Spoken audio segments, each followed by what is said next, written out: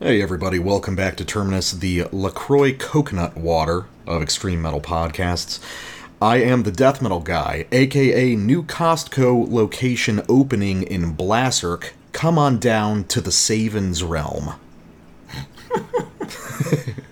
And I'm the black metal guy, aka pouring one out for Quorthon and Killdozer.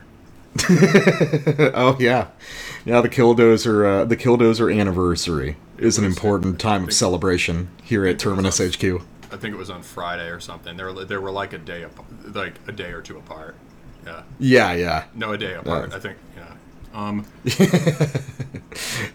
Quorthon's ghost came back in the form of Killdozer to destroy modernity once again. Yeah. All right. So, Terminus news. What have you got, Black Metal Guy?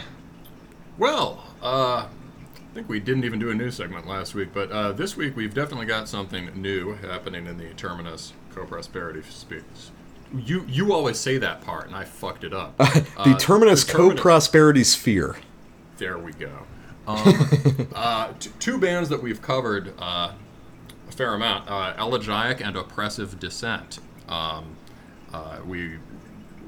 The Oppressive Descent LP from last year was one of our earliest reviews, something I really liked, made it onto my year-end list.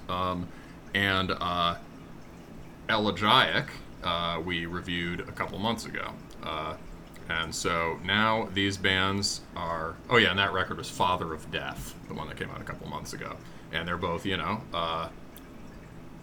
strong forces in USBM right now, and they're doing a split, so of course we had to cover it.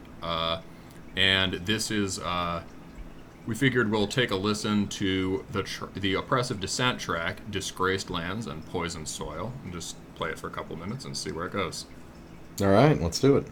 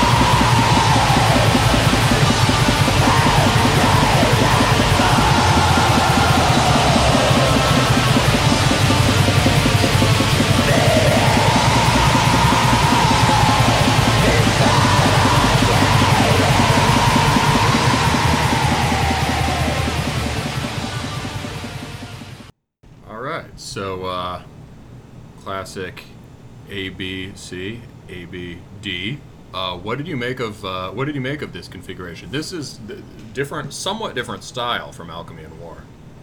Yeah, it is, and it's weird. It's kind of counterintuitive based on what I'm usually into, but I think I'm a little bit more interested in this. This is bringing a lot more kind of traditional second wave into the sound. Yeah, sure. And now Alchemy Especially and War, that first riff and Yeah. the second. yeah. So Alchemy and War was a very good record, but I think at this point we have, sort of our own fault, just inundated ourselves with so much kind of melodic nowadays black metal that now my ears really perk up when I'm hearing something more kind of traditional, more cut from, Mayhem and Darkthrone. Very, very different from how it was, 10 years ago or something. But nowadays it's kind of exciting to hear that. And he still has the same sort of nuanced riff development from Alchemy and War to make those old ideas fresh and exciting. Yeah, those are pretty authentic sounding versions of Norse riffs. Like, they're not, they are not the cookie cutter Mayhem or Darkthrone riff. That first one is kind of Natasha and Eternal Slumber. Or Eternal Yeah, oh, definitely. It's, definitely weird Darkthrone riffs. And he carries some of that, but I like that then he goes and gives us some of those sort of more soaring, classically oppressive Descent riffs on those two, on the third riff of each cycle, but he carries some of the dissonance into them in pretty cool ways. Yeah, no, I mean it's got, one of the strongest things about Oppressive Descent is that it's a one-man project that kind of has, a very well-rounded full band quality in the way that he writes riffs and the way he dovetails them. I think I'm going to listen to that whole thing and check out the Elegiac side also, because Father of Death was a really solid record earlier this year. Yeah, and I also will say, I sort of listened Alchemy and War out, because you listen it for the show, and then you're listening to it, for a while after that when you're stoked about it, and then you've got to take a break. But I went back to it the other week, and it is still quite enjoyable to me. Definitely. All right, so real quick before we get to our roundup, if you happen to be listening for the first time, welcome. And as is tradition, be sure to smash that like button and be sure to subscribe and comment with your favorite forgotten Finnish black metal band. If you'd like to get really involved in the show because you like what you hear, feel free to follow us on social media. You can follow me, the Death Metal Guy, on Facebook at Terminus Podcast, or you can follow the Black Metal Guy on Instagram at Terminus Extreme Metal. And then, if you're one of the true old-school gatekeeping metal elite, you can support us on Patreon or Subscribestar. $3 and up gets you access to all of our Terminus Prime bonus episodes, where we usually go over old micro scenes or just a couple old records from the past that we want to revisit. And $5 and up gets you access to that, as well as the Terminus Black Circle, where you get to show off your cool new metal-related tattoos and argue about Warhammer 40,000 lore with us. So if you didn't catch it last post week, pictures of yourself in front of volcanoes. Yes, you can also do that. One of our supporters did do that, so you get cool Icelandic nature photos also, but without any of the Icelandic black metal that we try to avoid. Yeah. Oh, big slam right there. Are people still into that? Is that still a big thing? Anyway, somewhere, yeah. I think that kind of died out 5 years ago at this point. So last episode was very exciting because it was our 1 year anniversary, and we got to spend that graciously with Nick of Hessian Firm as a co-host. And now coming out the gate, our first full new episode of Terminus Series 2, as the British would call it. We've got a great fucking show today. I'm really excited about all these records and talking about them. So, your half is up first, Black Metal Guy. So, What do we have? Yeah, all right. Well, we're starting off with a couple more, more melodic pieces. So we're starting with Eminence by Passeism. And that is out on Antic Records. Antic is one of the premier labels for French chivalric black metal. The other one probably is Laudlo. But Antique focuses on just that. And if you've been following the show, you know we've covered a ton of their releases lately. We did a set last week, right? Mm-hmm. And a couple of weeks before that we did Entrenos, right? So this label's doing a lot of stuff we really like. And this is a great and really interesting record by a band that sounds French but is from Russia. That took me by such huge surprise when I realized it. Yeah, for sure.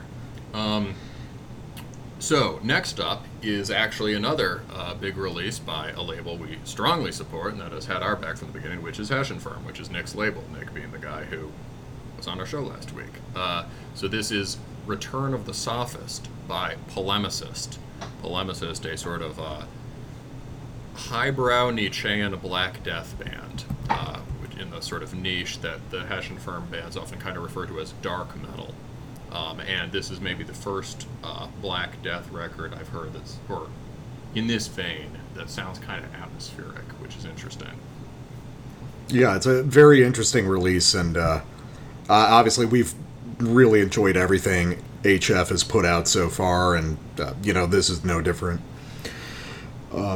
So my side, we I guess we divided this into like a kind of melodic, more traditional sides, and horrible, noisy, clattering industrial sides. So 2 records from me today. The first is going to be the return of Fluids onto our show with their new record, Not Dark Yet, out on Hell's Headbangers and Desert Wasteland Productions. Last year, we covered the Ignorance Exalted record that was released on Maggot Stomp, which we really enjoyed, and I was definitely eager to check them out. New vocalist, new label, and enough changes to the sound to make it worth a listen, even if you're very familiar with the band's material already. And then closing the show out, kind of a left field pick for me, kind of a last minute choice. We have the new record by Cloak of Altering, titled Sheathed Swords Drip with Poisonous Honey. This is out now on Brusha Records as a limited pro CDR, I think just about 100 copies. For those who aren't familiar with Cloak of Altering, you're probably familiar with Maurice's better-known project, Gnaw Their Tongues. Cloak of Altering is one of his many, many side projects that he started about 10 years ago, and I had a little bit of familiarity with, and I decided to revisit for the show. All right, and we are ready to go with Passéisme's Eminence out on Antic. So this is a Russian band who have adapted and sort of completely internalized, completely gotten inside the language of this French chivalric black metal scene that was really started probably by Our Lock, and those sort of the bands in the south of France, in the Occitan region, probably back. Yeah, they got their sound together back in around 2008, but and then it started to gain ground since then, and it's really taken off in probably the last 6 years. And Antic is, one of the core labels of this scene, right? Which is run by Yves Moore from Vehemence, and also Entrenos, who we reviewed a couple weeks ago. And lately they've been putting out a lot of cool stuff, like the SF from a couple weeks ago. So apologies if you listened to the intro already and you just heard me say that, but people click around. Anyway, so this is pretty fucking sick. I think the death metal guy has some thoughts about it. I mean, this is... we're coming right off the year anniversary episode, so I don't want to act like... I don't want people to get the impression I'm doing this just to, we're starting with a bang, but this is a situation very similar to the situation I found myself in last year when we covered the newest Contrastic record, where, it accelerates beyond year-end list, and it just becomes one of my favorite albums. Like, instantly. Like, by the time I was done with the first song, I was like, this is a record I'll never stop listening to. I've, Damn. I've listened to it like 8 times, since we first got the promo. Yeah, that's it reveals 8 times in 7 days, I would say. Yeah, something like that. Probably more compressed down. I probably started listening like 4 days ago. It reveals something new every single time. It's absolutely within a style that I love, which is just hyper speed, like French and Mediterranean kind of solar metal, as we like to call it on the show. This very like bright and colorful style of, black metal that does not in a lot of ways resemble sort of traditional second wave stuff. The technical performances are completely beyond almost anything that I've heard in this style before. And I would say, like, honestly, I feel like the whole French scene has basically gotten scooped by these Russians. And now, strong disagree. I know, and we'll hash that out and everything. Give me my soapbox briefly. That was just a bold claim. No, keep going. Keep going. It's a bold claim, but I legitimately feel it. This is just wonderful from start to beginning. I got 10 seconds in and I was texting you. It's like, oh, this is genius. Immediately, this is genius. And obviously it's going to we're going to be comparing it to all sorts of stuff, throughout our talk about it. But, I mean, what's kind of your overall impression of this stuff? Because I know because you're enthusiastic about it, just not to my degree.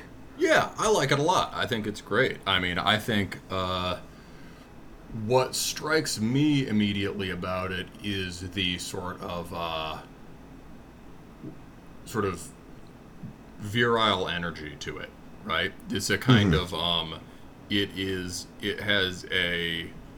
the vocals are kind of like the Ascet from last time, but the Ascets are kind of stylized black metal vocals. These are really just basically hardcore vocals. It has a very powerful rhythm section. It has this incredible ripping forward momentum that comes from this strong right hand playing in the guitarist. He's able, even just the way he trems a single note, right, has a lot of force built into it. And the songs are kind of short and a lot happens, but it's all highly directed, highly propulsive. I think it has outstanding energy and spirit, and it has this sort of substructure of gut-punching physical music that not all the things in this style do. Or, and it has that to a greater degree than most things in this style. I mean, the only thing I've heard that has that much kind of moshability is probably like the Ascet, right? And this really, I mean, there are really moments on this with sort of like double bass fills and, halftime double bass fills that are, I mean, much faster than a lot you get in hardcore, but very much like breakdowns. Right. I agree. I think that without breaking the melodic quality of the guitar, right? It's just for listeners. It's not like out of nowhere. It's like chung chung chung chung chung chung. Yeah, no, they're more like sort of breakdowns you would hear from the more technical, like hardcore verging into early metalcore bands. And I think that one of the things that attracts me so much to this that I think that makes it so special is the way these guys have internalized hardcore rhythmic ideas and then just overdriven them. We're watching kind of technical hardcore rhythms exploding out of nowhere and proceeding at double speed from the originating material. So you manage to get all the kind of like visceral kicks of hardcore, but fully integrated within the sound. Like if you're not really paying attention to it and you're not really attuned to those kinds of rhythmic configurations, I think a lot of people will just miss it, just how huge the hardcore influence here is. But it also doesn't sound like black metal doing hardcore things. It feels like its own thing at the same time. Yeah, and in terms of the bands this sounds most like melodically, I'd say it's probably really influenced by Vehemence and probably also pretty influenced by Sunopfer, who've been around I think a little bit longer. But neither of those has a particularly, there's an intensity and a sort of I think there's some of that kind of masculine intensity to both of those bands. Like, I mean, Vehemence has these sort of bellowed vocals, right? And it's sort of these moments with these big sort of martial tom rolls and things like that, right? And it all moves very, very fast. But it doesn't, the structures are extremely metal. Like, extremely metal, right? Not even just in the black metal sense of the word, but like heavy metal. And it has this kind of expansive quality to it, whereas this is all, hardcore structured, condensed, kind of coiled energy, right? And it gives it a different vibe, so that I think helps set it apart from its influences. Well, especially because most of the songs on this are completely linear and through written. I mean, there may be riffs repeating occasionally, but it's so hard to tell because this album feels like you're playing it on fast forward. It feels like a 33 that you accidentally set to 45 on the turntable, you know? It does, and I agree. There's a lot. Because it goes so damn fast, there's a lot to reward repeat listening. But I suppose we should probably play a sample first. Yeah, let's do it. I'm just going to go from the top of the album. Yeah. Chant for Tribulation from the very opening. And like I said, the moment I heard this, 10 seconds in, I knew that I was just in love with this thing. And also, this is another record that's extremely difficult to sample because there's always three cool things going on at any given time. Be it, the sort of incredible overflowing melodies of the riffs, the riffs that are stacked on top of each other. It feels like there's three different guitar lines going on all the time in this music. Great kind of fascinating shuffling, kind of hardcore influence drumming. All of it's awesome. So we're just going to go to the top and listen to it, and let's see if my first reaction still holds up. All right.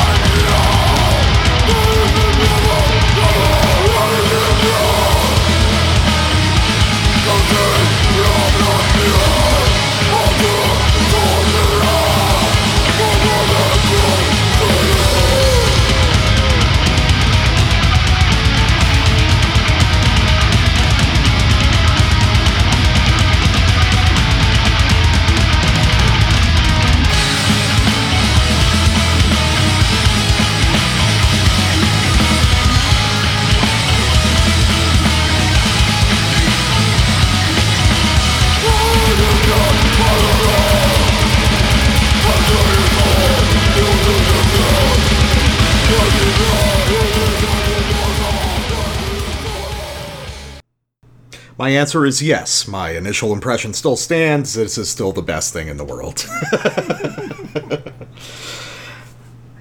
feel like when you're talking about this record, it sounds like you're talking about meeting your wife. I mean, realistically, meeting my wife was a little better than this. It's a narrow margin, but it's still, yes, still better, but it's damn close. So I mean, there's so much to say here because, it's only after listening to it so many times and now really digging in, it's like, oh, that's actually just a few riffs. That's like two big ones. Yeah, it's like two big ones and variations.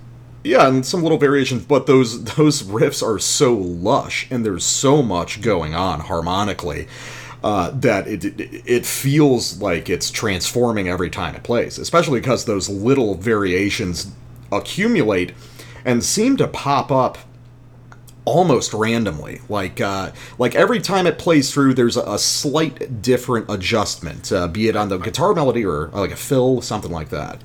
I do think, yeah, just the performance throughout, like every aspect of the performance on this is really cool, and I do hear what you mean about that sort of organic shifting within the repetitions themselves. Yes. This is full band energy all the way. Even the way they played like probably 2 or 3 different variations on that kind of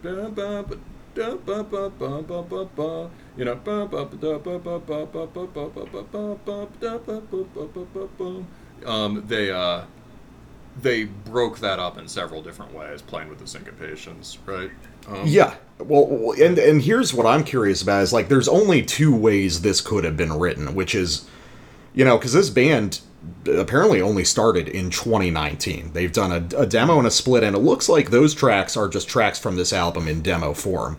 So either there's only 2 ways. Either this record took half a decade to write, and they just had it in the tank for that long working on it, or these guys are just such sophisticated musicians and so comfortable working with each other as they have in previous bands that some of it's improv and they are tight enough as a unit to allow for that sort of elaborate improv to occur.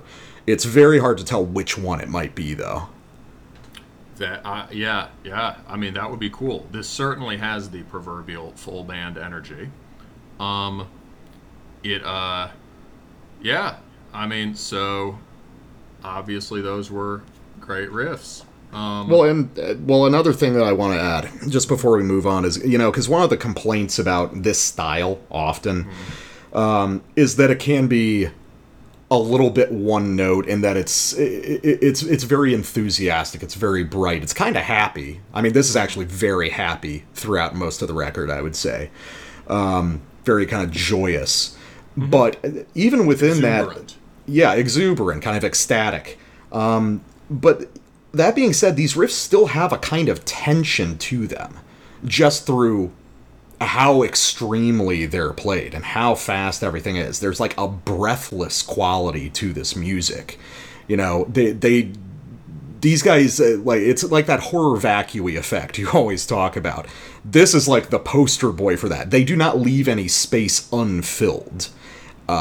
It's so fucking exciting all the time. And I think that's why I've just been drawn to this so intensely. For sure, yeah. I hear what you mean. I was actually going to bring up the horror vacuum thing, too. So I guess now we'll start to get to what I see as the limitations of this. I mean, the simple way of putting it would simply be that it sounds a lot like Vehemos, right? And that's totally fine to be really influenced by a band. And it's honestly really impressive to come from outside the nexus of a scene and, learn its vocabulary so closely, master it so fully, that you end up signed to the flagship label of the scene, and you can be named in the same breath as the other bands, the French bands on that label. Run by a guy who's in your main influence, Exactly. Yeah. So that in itself is an achievement, I mean, I think the and it means that you've sort of just pounded many you've pounded many lesser bands into the dirt on your way doing this, right? Because there are currently a lot of bands either imitating this particular style or various other kinds of inferior versions of mellifluous, hyper-melodic kind of black metal out there. And this has, you could think of the French chivalric bands as the premier bands in that style. And so these guys have just vaulted over the heads of a bunch of people, right? Yeah. So that's cool and an achievement. On the other hand, the problem is it means you're going to get compared to, the bands you're most influenced by, in a kind of immediate side-by-side way, as opposed to like, another band from Russia that we covered a little while ago, Leshy, are fantastic, right? And Leshy starts at least from the Senior Voland worship template, right? But there's a niche for projects like that because Senior Voland hasn't recorded any new material in a long time, and because it gives them some historical distance to work with, right? So Leshy actually, as you listen through the album, starts to sound pretty damn different, right? So this is, it begs for comparisons, and I think what I would say to this is that the horror vacui quality you talk about, would be the way of putting it. Well, first, it's just, the very simple thing is like, it can't be better than Vehemence because it is dependent on Vehemence, like strongly dependent on Vehemence. Like in terms of, the riffs are being, I think a lot of the best things about this music aren't the riffs themselves, but the way they're being played and arranged. The riffs themselves are often really, so there are some fantastic A-plus level riffs that, Vehemence or Aurlach or Sunopfer could have written themselves, right? And would have been a quite good riff by them. Like the first riff on the riff you sampled, right? That blast riff. Dun, dun, dun, dun, dun, dun. That could have been on like Par la Sang Versailles, right? But it does mean that as proficient as these guys are, they're writing riffs within a already formed melodic and harmonic framework, right? Yeah. And the people who wrote those riffs originally speak those riffs as a native language, kind of literally, right? In that they're like drawing on French folk music and like medieval music that they're pretty intimately acquainted with. And I'm sure these dudes spend time listening to that stuff as well. But it's just like, you're basically like, there's a limitation on what you can achieve when you're working within a terrain that's been shaped by someone else, right? So I would say there's that. And then in terms of the riff by riff thing, I'd say the horror vacui thing is cool. We talked about that with Mongrel's Cross, right? This kind of all space filled in. I think often that's in terms of like the in terms of the density of this music, I would say that's basically just like totally a strength, right? There's always something happening. It's always cool, right? On the other hand, it reminds me a bit of Sunopfer in that I think I've said before on this show that that's one of those bands where I'm like, there are too many good riffs. like Sunopfer, like some of the riffs are even more elaborate than this. Maybe not as technical, but just fancier, and they just change all the time, and it pretty quickly becomes hard to distinguish one from the next. And you get, in terms of the melodic quality of this music, right, as opposed to the energy, right, because the energy just cranks, and I think it all flows better than the Sunopfer. In terms of the melodic quality, things do tend to run together a little bit, and riff by riff, there's so much ornamentation on each that the form of the riffs becomes obscured, and they don't really have the distinctness that you would get with particularly Vehemence or Aurlach. And like, you put too many, you kind of have to dress them up because you're trying to, the style itself depends on a certain kind of ornate quality, and it depends on all this richness of detail, like a capital G Gothic cathedral kind of vibe, right? This profusion of stuff. And then you've got to dress them up even more to differentiate them from your influences. But sometimes just the shape can get lost in that at times. So, speaking to that, my next sample is, here's a place where they simplify things a little bit. And, death metal guy, I like the Motorhead beat, but also let's listen to the riff. Alright, this is on Chant for Parade, which fucking rips.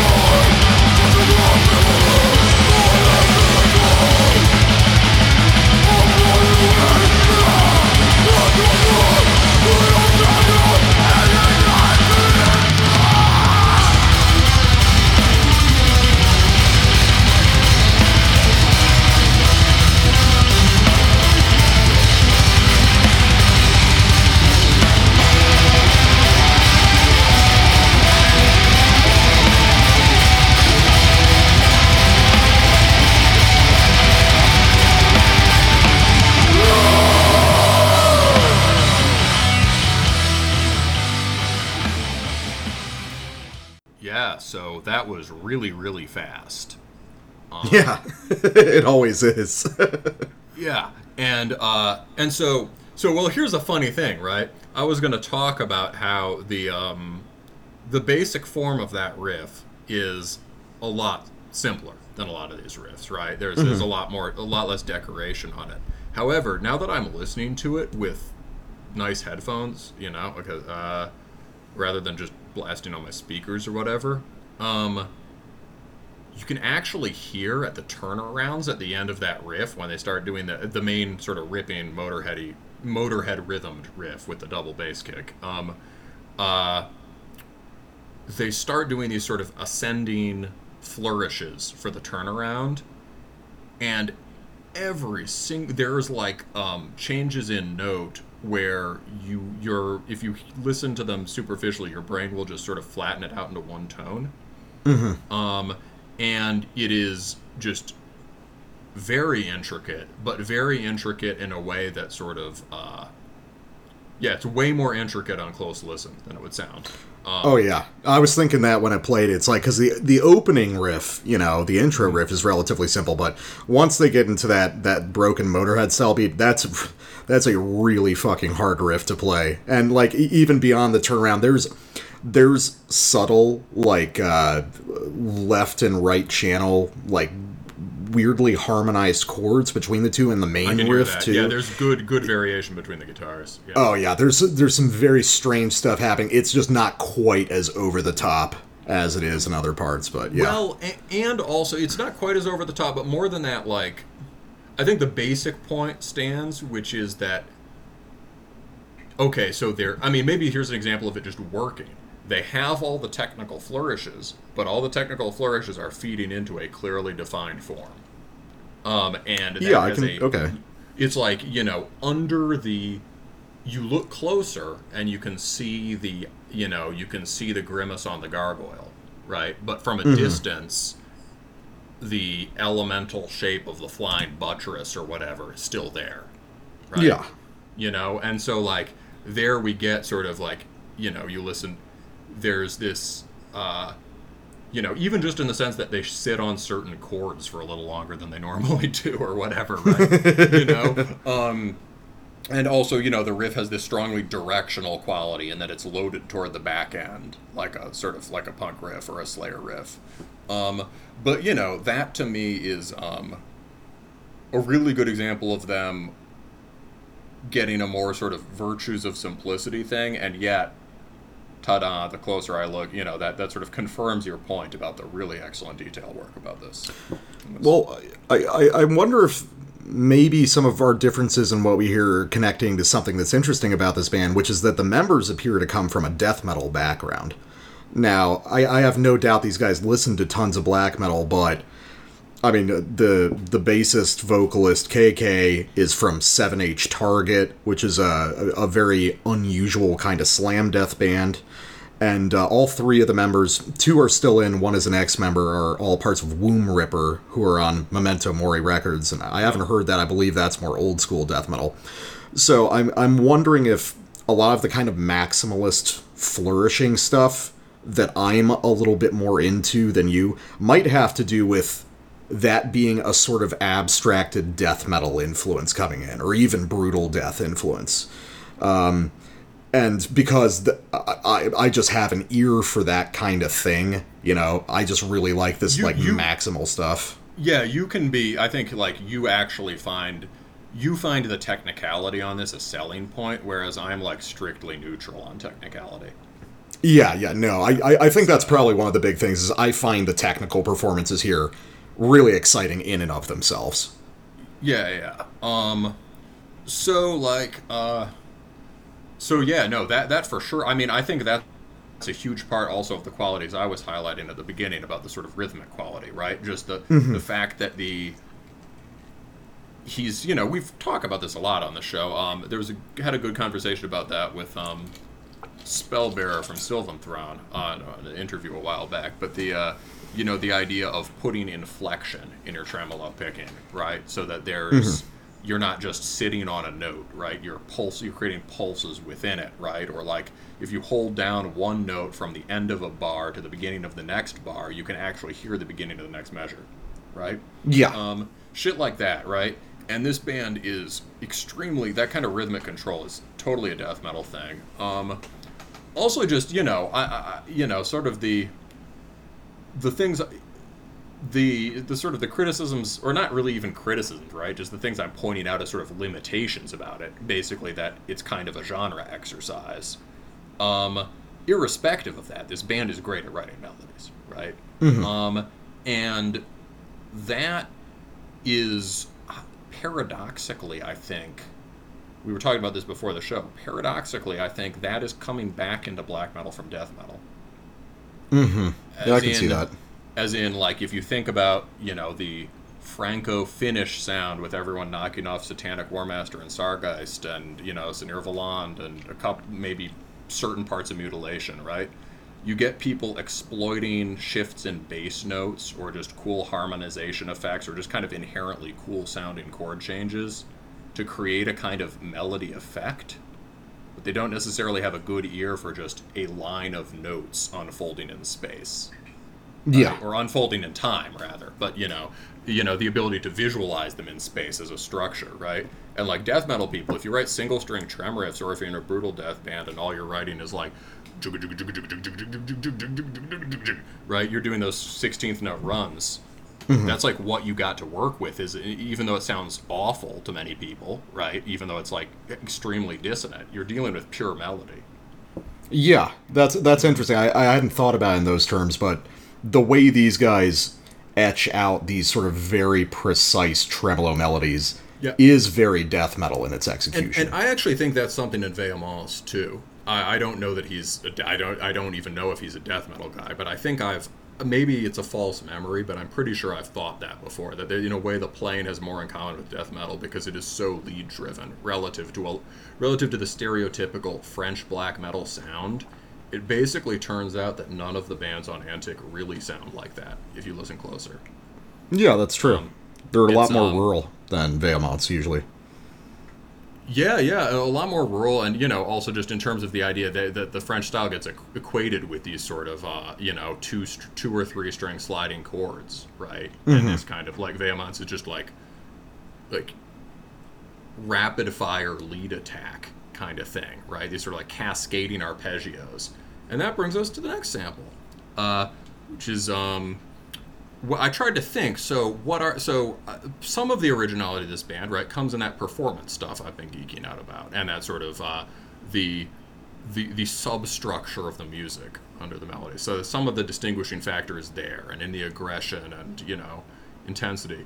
But I tried to think, okay, so on what like micro levels is he innovating, or like at least carving out a distinctive vocabulary that he can build on for the next one. And that'll set it off from these other bands. And some of it, some of that's just in signature gestures. So, Vehemence is all these sort of, cascading arpeggios. They often move downward in a way, or depend on like moving from an octave to a lower note, back to an octave, back to another note, things like that, right? Mm-hmm. And this band, in some sense, has almost like simplified that in an interesting way and uses it as a kind of like repeat motif throughout this record. So we're going to come off one of these more, I think, more typically chivalric black metal blast beat sections into this kind of folkier riff, and then, which is awesome, one of my favorites on the record, and then we're going to go into another kind of folky riff that has this kind of cool arpeggio work on it. So this is on Chant for Harvest, which is probably my favorite song on the record.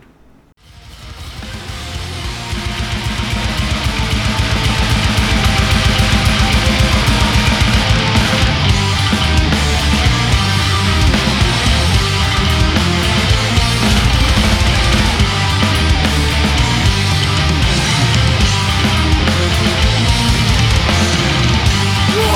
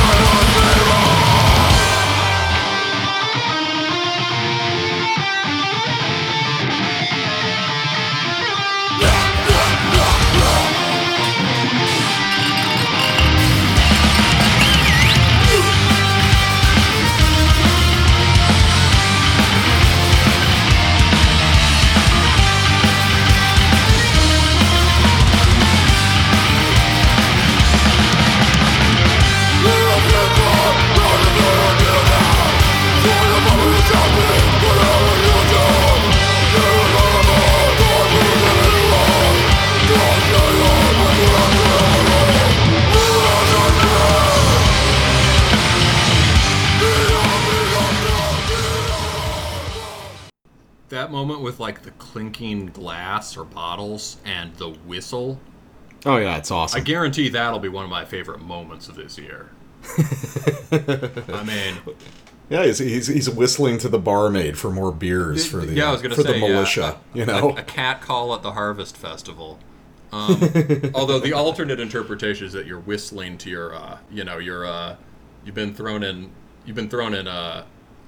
jail, GAOL, for being rowdy at the Harvest Festival, and you manage to get out the window and you whistle to your horse and he runs by underneath and you jump off and you bounce. Yeah, that's awesome. Like all black metal should be about that. You know? Exactly. Yes. So yeah, I mean, really just from that moment, right? You get a whole sort of fully rounded medieval world ripples out from that moment. Yeah, and it one of the captures only the whole samples on the record.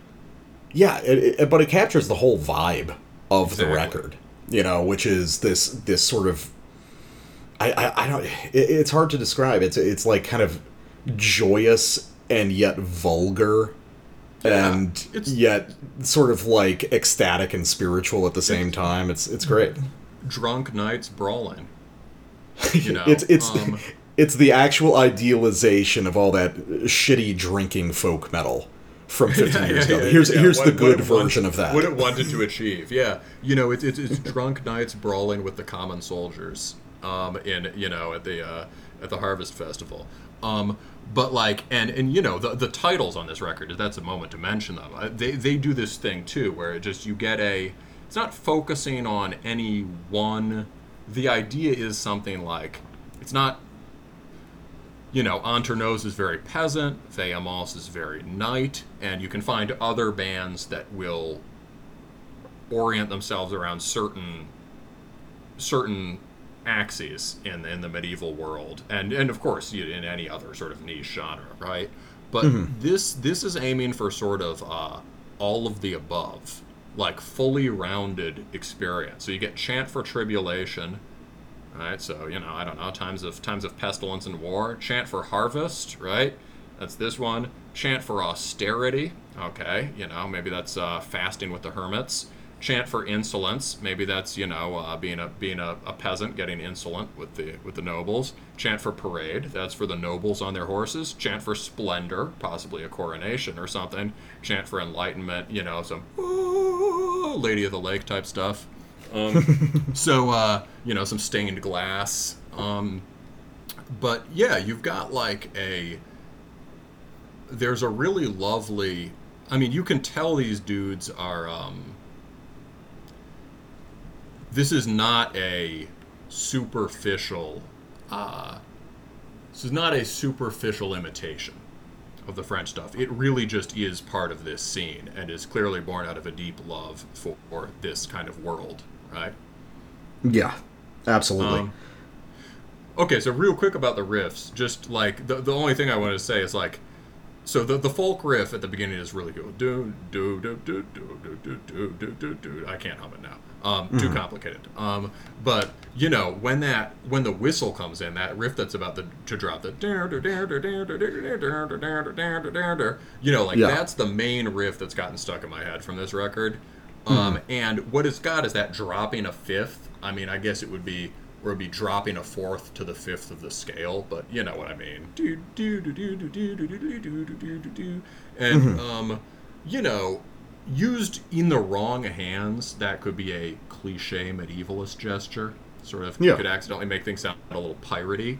But here, I think throughout they're using it so nimbly, and with well, they tie it together with a nice little clip clop horse hooves rhythm. Exactly, you know? It's very appropriate. Yeah, it gives it this, you know, rollicking, swashbuckling, as you know, kind of brash quality to it. And you know, as you say, I mean, that's consistent with what you said before. It's like things that lesser bands have sort of fumbled towards. This band nails, right? It's like there's nothing. Yeah, it's so that kind of just little chiming fifth descent gets used all sorts of ways at all sorts of different velocities throughout this record. Yeah. Oh, yeah. No, Like there's there's a definitely lot these. of there's a certain kind of he's working his way towards a certain kind of arpeggio riff that will be his own. Yeah. No, I think there's a lot of certain phrases and certain motifs that recur constantly through this record, as it kind of should, given the whole thematic style of it. Yeah. I think the only difference is, for me, my passion for this record really just comes down to this being like, it's hard for me to imagine these ideas being executed much better than they are here. I mean, yeah, it's certainly working within a framework, but they've polished that framework to this fucking marble shine. It's like, it's just one of those things where it's like, is it breaking new ground? Well, I mean, I guess that's a matter of perspective, because in a sense, I feel like playing these songs twice as fast and twice as complicated is kind of breaking ground. As fast as Vehemence. Vehemence is really technical. Yeah, but this feels really fucking fast. You know, I know. Vehemence feels more stately even when they're being really fast. That is fair. Yes. This is wilder. Yes, there's a very, very visceral quality to this music that taps into, the punk side of black metal in a way that Aurlach or Vehemence would only touch to the extent that some punk is intrinsic to certain kinds of black metal riffs. Mm-hmm. But like you'd get a Motorhead beat sometimes, maybe, right? Or you'd get Aurlach is happy to play some ripping Norse power chord type shit. But like those bands really are very sort of long hair, goatee, metalheads metal bands, right? Mm-hmm. The old school Euro metalhead vibe. And this has the for sure. This has that very punky quality. And I think it sort of relates to a thing that's happening on this latest batch from Antic, which is like, the Ascet had that too, and the Entrepreneurs in a way had it too, because the Entrepreneurs was just kind of like, not that it was overtly punky, more just the kind of roughness to it, mm-hmm. It's kind of rough-hewn peasant riffs with very aggressive screaming. But this certainly so there's like this tendency the label's going to right now to be like, we're doing this very melodic style, but it's not like this sort of seamlessly flowing, indistinct stuff that everyone else is doing. We're going to have these bands kicking it into overdrive in various ways. And I do think this band, the physicality, the ripping quality, is that's definitely like where this band's core is. Yeah, I can definitely see that. With that in mind, yeah, let's just roll out on my last sample off Chant for Austerity. And I don't have much to say about it, but this is one of the parts that made me stop playing guitar forever and then immediately pick it back up and practice twice as hard.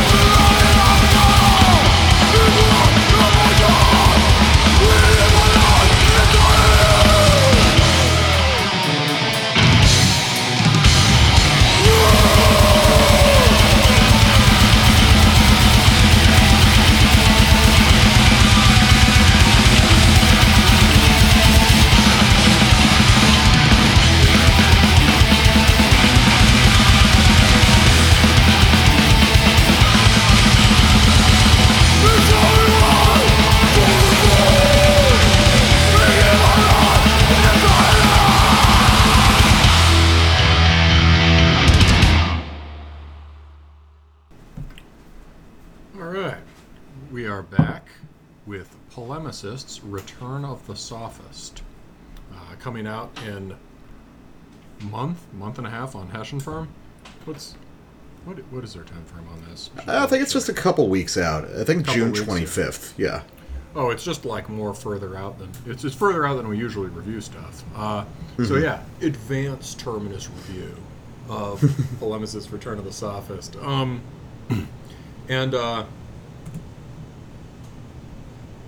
This was one of the bands that Hessian Firm was kind of founded around. I believe he was inspired by Zarathustrian Revelations, this band, or Zarathustrian Revelations, and also by the first Mephitis record, Ember Dawn. And they're sort of standard bearers for the kind of dark metal sound that label has forged. Now, I mean, yeah, inevitably we're kind of going to be looking at the band through the lens of a label that we've already done, know pretty well, right? So that will be informing it. But certainly more to the black metal side than Mephitis, right? Yeah. And, there's this sort of question about dark metal, like what is it? And Mephitis used it to describe their music, and it seems to mean something like combinations of the most serious aspects of heyday 90s death and black metal being used to make music that really doesn't sound like anything that's out right now.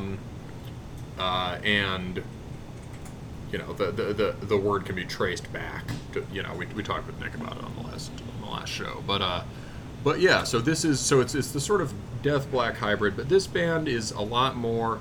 Mephitis uses a lot more dissonance, a lot more fractured rhythms, a lot more sort of, especially on the last one, Offscourings, a lot of sort of strange slithering chordings, without sounding remotely like the things you would normally associate with that, like DSO or whatever. And this is, Polemicist is, their first one, Zarathustrian Impressions, was kind of more. When I heard it, I was surprised at how sort of forthright it was. Like, I expected, like, maybe more sort of dissonance effects, more sort of, like, elusive structures, whatever, right? But it was written around, like, relatively short, punchy songs that were kind of formed like Dissection or Sacramentum tunes, but what they had was, like, much more interesting. Especially relative to more interesting relative to people imitating Dissection and Sacramentum, right? Much more of an interesting and free sense of harmony. So you'd get phrases that had really dissonances or just unusual tones introduced into them, but then they would still give you the kind of, like, gut punch payoff that you're sort of expecting from, like, a Sacramentum. And that was a pretty cool, interesting approach. It was like, okay, they're sort of interested in adding a lot more sort of nuance and depth to styles that are popular now. I mean, right now everyone wants to sound like Sacramentum, right? And Polemicist is sort of trying to give a much more, I think Dissection might have been a better comparison, but Polemicist is trying to give a more sort of sophisticated take on that. On the other hand, they understand what is viscerally satisfying about metal. Yeah. And, I think that's a feature one way or another of a lot of the bands on this label. But, like, it is, this record, right, is, like, takes the melodic quality even further. I don't think it really sounds much like, at all, like Dissection anymore. And also, also fair, it's probably making the last record sound narrower than it was. I only listened to it, like, once when I was preparing for this, right? But, there are a lot of death metal flourishes on it, right? So moments of insane technicality that just, like, pop out, right? But then go back to these kind of, sort of straight-ahead riff structures. And this carries the sort of melodic and consonant dimension sort of further in interesting ways. And manages to present, like, this is like the first sort of hybrid of difficult black and death metal I've heard that sounds sort of like gauzy or pretty. Yeah. Well, it's the most I mean, the big thing is it's the most accessible thing that Hessian Firm has ever put out in a way. Yeah, you think even more so than, well, probably more so than the first Ancient Gate? I think so. Yeah, no, I think there's big hooks on this in a way. I mean, the first Ancient Gate record kind of had those, but from this sort of austere, deep-cut black metal perspective, there's stuff on sort of this... like accessible relative to the idea that tons of people listen to raw black metal now. Yeah. On this, on the other hand, there's moments on this record which are almost like Wacken ready. There's giant sort of traditional heavy metal kicks you get out of this. There's a lot of kind of like stadium style black metal on this. It's implemented in a very, very smart, very subtle way. I get the sense, I haven't listened to Zarathustrian Impressions, but I'm guessing that this one is a deliberate step down in technicality, because there's not a lot of dramatically technical moments on this, although you can tell that they're obviously excellent players. This is more centered around really interesting harmonic ideas, kind of interesting electronic sound objects that pop up here and there, and I'll talk about that a little bit more later. The biggest way that I would describe this is just exceedingly well-rounded and very, very precise and professional. I have a feeling that these guys spent a tremendous amount of time writing this record, and probably a tremendous amount of time just doing post-production work.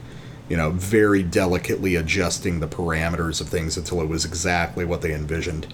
I really like this one. This is a really cool record. Yeah, it's a very summary record also. I mean, it's sort of going for this it's occupying this sort of classical terrain, or late classical terrain, sort of ancient Greek atmosphere. It doesn't sound like Mediterranean black metal, but the mood is not dissimilar. Well, it's Mediterranean, that it's very Hellenic to me. Yeah, that's what I mean. Yeah. It doesn't sound like Rotting Christ or Varathron or anything, but like, this is, for something that is called dark metal, this is much more on the solar side of things. Yeah, I can see that. And well, it's pretty diurnal music, and it's there's a kind of a grace to it. Yeah, no, it's very graceful. It's very elegant, kind of polished music. It doesn't have the sort of like scrappy aggression that you get from some of the other Hessian Firm releases, and maybe it's a little weird to constantly describe it in terms of other Hessian Firm bands. Maybe we should stop. Maybe we've done it enough now. Maybe we should stop. Yeah, fair enough.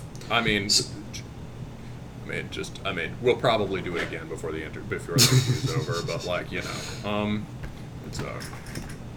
I hear what you mean. So let's go to a sample. So weirdly, the first sample I pull is not going to sound like how we've just described. Yeah.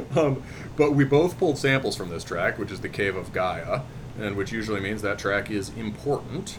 And that is the third track, second proper track, kind of the intro. This is, I'm just going to go for just a little over a minute in. And, oh shit, I'm already going to break the rule we just established. I just made. Shit. Fuck. You're starting from the beginning, and then I'm picking it up after you. Oh god, okay. Well, so we're going to go to Cave of Gaia.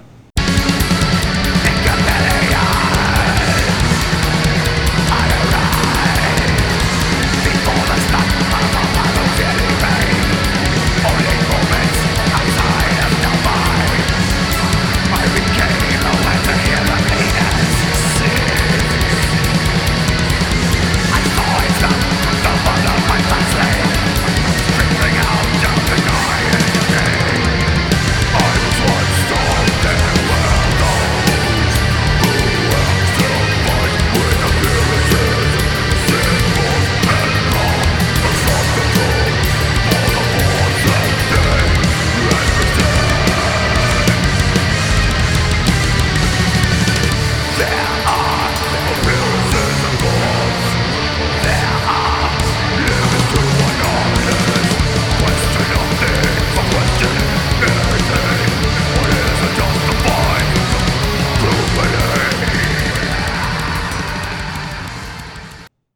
So with that second riff, there's some really interesting harmonies, right? Mm-hmm. And it's not like the sort of post-DSO skronk stuff at all. And I'm going to avoid mentioning the record label. However, a thing that this does sort of immediately remind me of is Mephitis. And I don't think it's necessarily Mephitis influenced at all. I think what it is an interesting sign of an actual new sound emerging. That is, like, if you were someone who listened to, you know, if you were some person who wasn't from Norway and you were super cool and you had heard Death Crush and shit, and then someone plays you Catharian Life Code in 92, right? You might be like, oh, Mayhem sounds weird. Yeah. Right? You know, in the sense of, like, what's your other reference point, right? And so it's like there is some sort of new vocabulary emerging here around more nuanced ways of combining harmony and dissonance into melodic phrases. That was the original idea of the Norse bands, was, you know, how can you create songs that span consonance and dissonance and do that within a kind of riff and melody-based vocabulary rather than, say, like, smashing super dissonant chords like people do now, right? And there's this sort of return to the idea of, okay, how do you interweave these ideas on, like, the level of the scale, on the level of the melodic line, that I think both of these bands are approaching from different directions. So it's cool. It means there really is sort of something new going on. And then towards the end, you start to get those nice, satisfying, grinding power chords. Could almost be a Marduk-y thing. Still kind of within the Swedish territory of some of the first record. And you can tell, okay, they aren't pulling punches on the heavy metal kicks, right? But even that kind of buzzsaw riff kind of follows within the established harmonic structures. Yeah. Yeah, what were you going to say? Oh, no, I mean, kind of touching back on what you said about the idea of, you know, listening to Death Crush and not having a context for it. Yeah, I think that is a lot of what we're hearing, because a lot of the ideas on this seem around certain ideas that I've heard before, but there's not a direct comparison. And I think for me, what makes this distinct is that I think a lot of the reference points for this are actually kind of in the early 2000s rather than the early 90s. And I think these guys are drawing a lot of influence from, say, kind of like mid to late 90s and then even early 2000s black metal that kind of got lost along the way.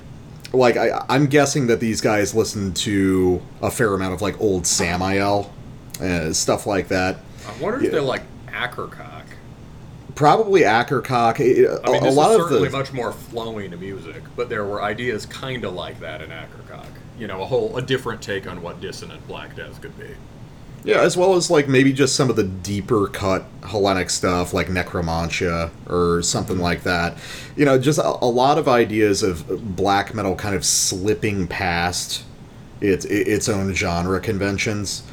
Which is another interesting thing about this, which is, like, the kind of raw material of this is really built out of black metal riffs in some shape or fashion, but the overall effect doesn't feel like black metal at all.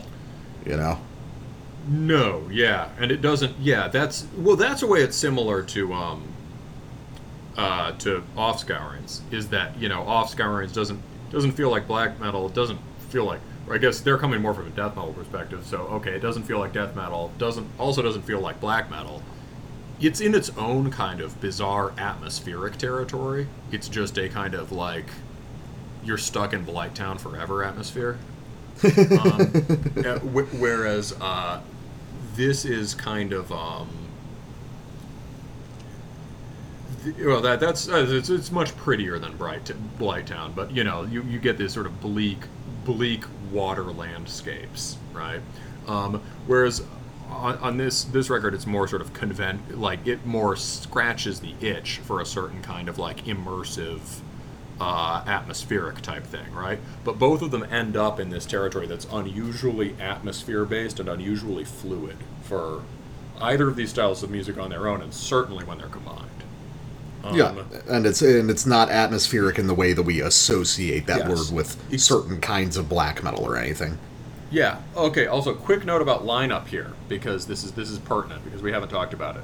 So the songwriting core of Polemicist is Lydia and Josiah, right? And the band was originally a duo, right? With them,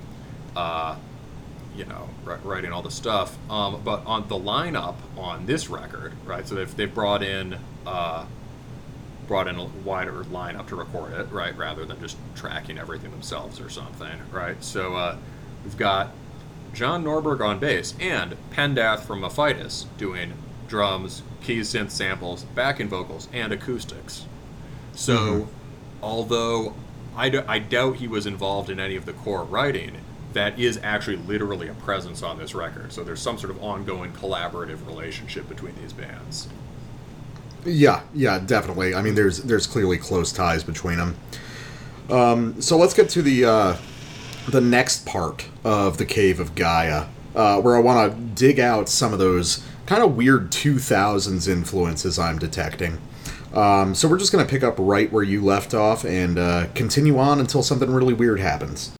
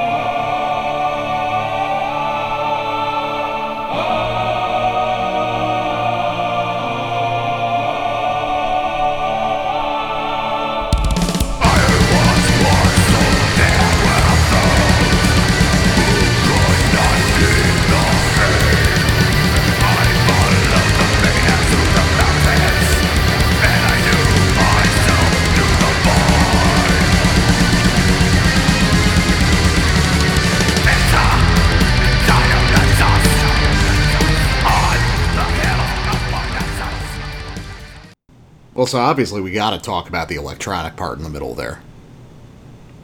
Yeah, for sure. So what's interesting here is not the fact that there is an electronic part. That's almost like a metal thing at this point. But what's interesting is the kind of electronic part it is and the kind of influences that it suggests. Because there's certain kinds of electronic music that have become part and parcel of kind of metal vocabulary, you know, kind of like noisy stuff or sort of like really raw kind of industrial stuff or, you know, ambient music, that kind of thing. Here what they're accessing is like uncool 90s and 2000s electronic, like dance music and like Euro house music. And like the immediate parallel for that part in particular would be Vindir's Journey to the End. That's true. Lots of those weebles and woobles. Yeah, those little arpeggiated synth ideas that kind of collect and, you know, slowly generate a melody. But in this case, you know, using it as part of this extended interlude before they break into what's probably like harmonically one of the most complex riffs on the song is really interesting. And I think that this reflects, again, some of that influence from like late 90s, early 2000s, because these are the kind of ideas you would hear on some of the weirder sort of industrial black metal stuff, like The Covenant or Red Harvest or something like that. Bands that are completely fucking forgotten now. Red Harvest would put lush synth stuff like that. Occasionally, yeah. I mean, it's been a long time since I listened to it, but that's where my brain immediately went, was, Red Harvest, The Covenant, Samael, that kind of stuff. Oh, for sure Samael would do that. Yeah. Well, around Solar Soul. Yeah, that also reflects changes in electronic. So, like, if you wanted to give that a cool reference point, my guess would be, I can barely remember how Tangerine Dream sounds, but my guess would be that it also resembles really old electronic music. Probably. I can see that. With lots of these sort of swelling synth sweeps and stuff, lots of the sort of oscillating, burbling stuff. Like Vangelis synths or whatever. However, that would certainly be very present. That influence, in a sense, was more present in that kind of 90s dance, trance, or house stuff you were talking about too, right? That influence in some ways was more, that emphasis on sort of like rich synth melody was more obvious in dance music in the 90s, and I'm sure that, whether it's coming from Windy or 90s techno or acid or whatever, it's, I hear the connection you're making. I've got a feeling that it's probably coming directly from the source of that actual electronic music, because I have this idea in my head that what Polemicist is doing is taking these, obviously this is not terminology that I believe in, but you get what I mean when I say these sort of vulgar mass market kind of metal or metal adjacent music ideas, finding what they like about them and then distilling those down into these really compelling, sophisticated sort of underground extreme metal passages. I think there's clearly a knowledge, especially as kind of like hook laden as this record really is, because every track tends to have a big moment in a very kind of crowd pleasing sense. I think there is a definite sort of personal challenge or game being played of how do we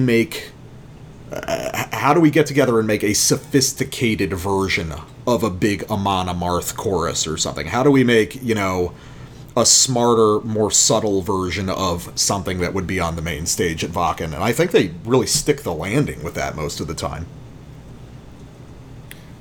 Yeah, another thing I was going to say about electronic stuff real quick is, even if you want to go to what was cool in the early 2000s, like German minimal, or let's say like the OOs in general, like German minimal techno, or you had like sort of, there was like, I don't know, there was all that sort of intelligent dance music, which was too intelligent for me. And then there was, there was like this kind of like minimal techno stuff from Germany, like Ellen Allien was really big, or like Apparat. And these people had, I agree that those synths sound more like properly 90s, but these people had these big, lush synth melodies.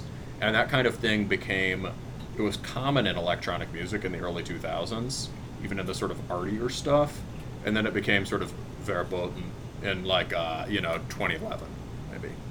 Yeah. One of my favorite things about this album is the reincorporation of extremely uncool ideas that were still cool to me, but everybody else decided they were uncool without consulting me first. That relates to the trench coat tag, right?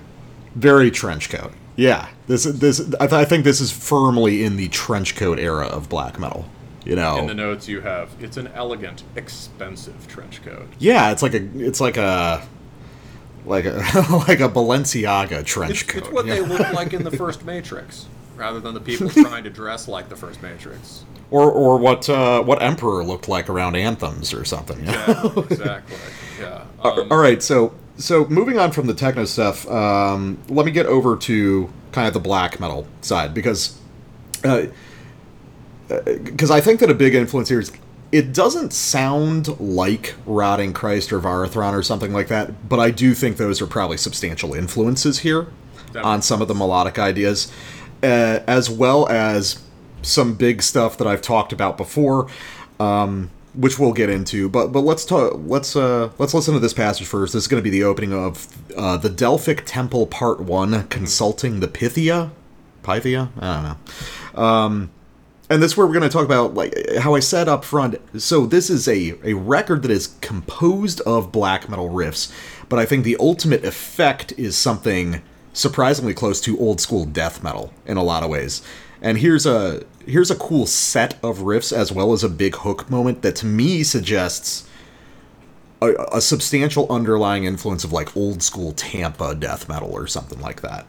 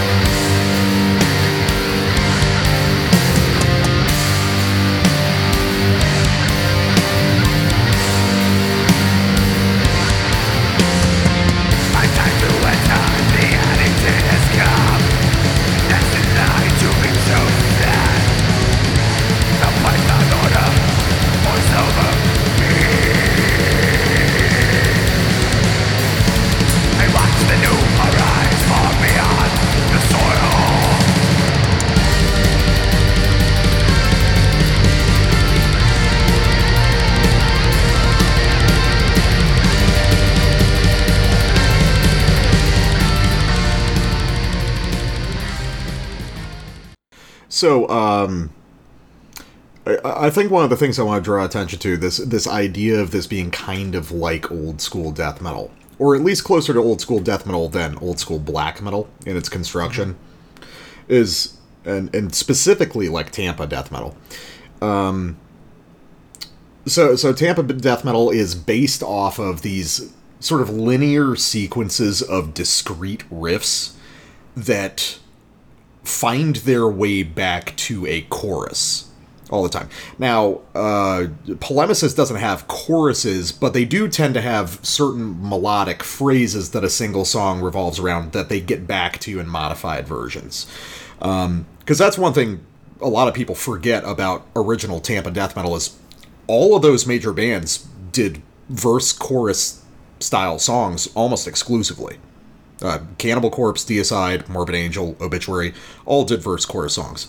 And you can hear kind of a similar thing happening here where you've got a sequence of riffs, say maybe 3 riffs, you know, kind of complicated, more dissonant, more aggressive, erupting into kind of a big melodic hook riff, and then breaking off different sequence leading back to a modified version of that hook, which I think is really interesting.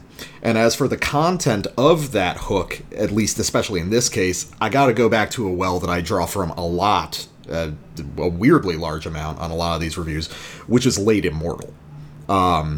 Because a lot... do you mean the big chiming? Yeah, that would definitely be part of it. Or even just some of the murkier, kind of dark riffs would be off of some of those deep cut tracks off Sons of Northern Darkness, like Antarctica or Beyond the North Waves, stuff like that. That's funny. This must be kind of a Rorschach set of riffs, because... Probably. Which signals just that this band likes a lot of metal. Because to me, a funny thing I was thinking, like during the even the beginning with the da da da da da da da, that's like very Slavic. Yeah. That's like, that all over Hate Forest and Blazebirth. And then, like, you get that sort of rolling dissonant riff, which does sound kind of like Immortal, but also Hate Forest sounds kind of like Immortal. But the funny thing is that, like, when I heard this, just because I was, you try to think of parallels, I was like, oh, cool, this sounds pretty Slavic, and that basically just is a way of saying I like it. But when it goes to that big, the big riff, I was thinking, oh, that's a really sort of wasn't expecting that kind of interesting left turn.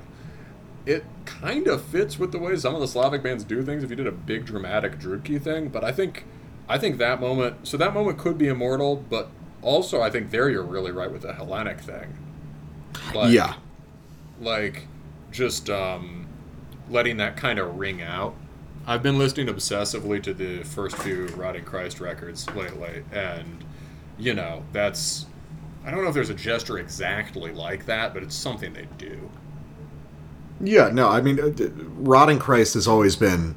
I mean, well, we talked about this when we covered Macabre Omen last year, that, the secret of Hellenic black metal is that it's really just heavy metal at its core, at least in a large part. I'm starting to veer away from that. Really? Yeah, or like, rather, the fact, so what that band, what this guy's nailed about the feel of those Rotting Christ riffs or whatever is the droning quality. Mm-hmm. Like the very sort of, very ancient sounding, cryptic ancient quality to those riffs. No, I think that definitely is very, very heavy metal, but at the same time there's this sort of like retarded percussive quality to it that makes it really, really different from the bands who are now trying to lift Hellenic black metal and end up just sounding like heavy metal bands. Yeah, fair enough. It's something, I kind of want to talk about. I think we need to do a bonus or something where we just talk about those records, because I think I've been thinking about them too much, so we won't go into it here. But I mean, I think I agree with you about the heavy metal. Like, certainly they have these big, punchy, heavy metal-y hooks. They're much more heavy metal than, like the Norse bands, right? Yeah. It's the most heavy metal of the original regional scenes, I guess. Yeah, for sure. It's, oh yeah, I won't keep talking about Rotting Christ. I'll stop. So yeah, that part was sick. Do you have anything more on that, or? No. I went on for a while. I think we're good on it. All right, so go to the Delphic Temple Part 2, the Oracle's Response. And so this comes after a big, expansive moment, which I heard as kind of Drudki, but you might hear as something else. And this part, I think, captures sort of the mesh of styles, and there's the way that there's a kind of unexpected elegance and delicacy in certain parts where you wouldn't really expect it.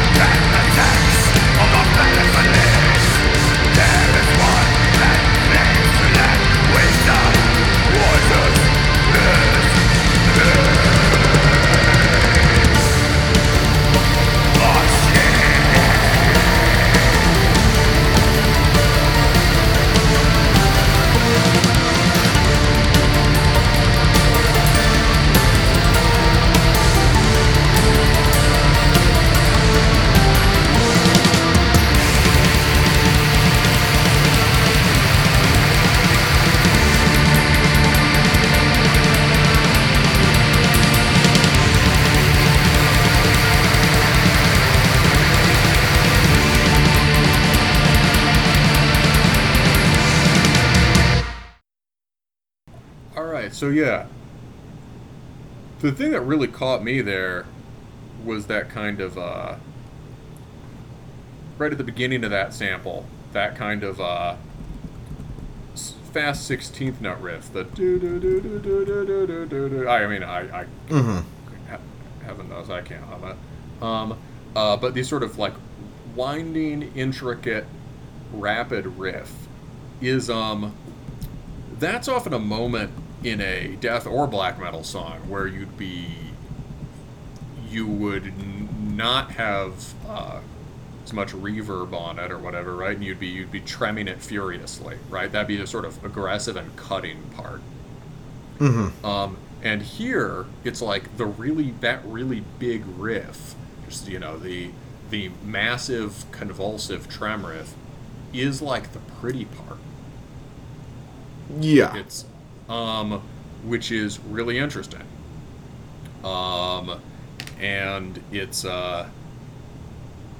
you get a lot of that. So like that riff also has, that has a kind of, that is working within some sort of, I don't know, like I couldn't tell you what kind of scale it is, right? But it's some sort of Eastern sounding scale. I think right?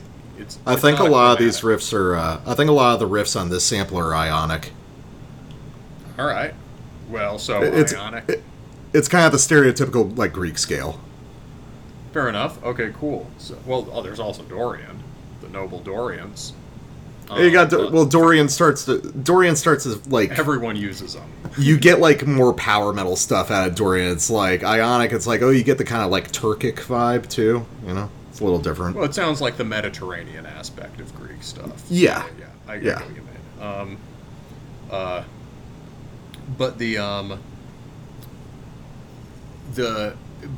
So the sort of ionic scale then, right? And it's being used in this way that brings out the dissonance in it, just like how the Norse bands in the 90s used kind of harsh minor scales and emphasized, half steps in them or whatever. And yet, it does not at any moment sound like the dissonant grinding riff. It just has this kind of strange Dionysiac melody, right?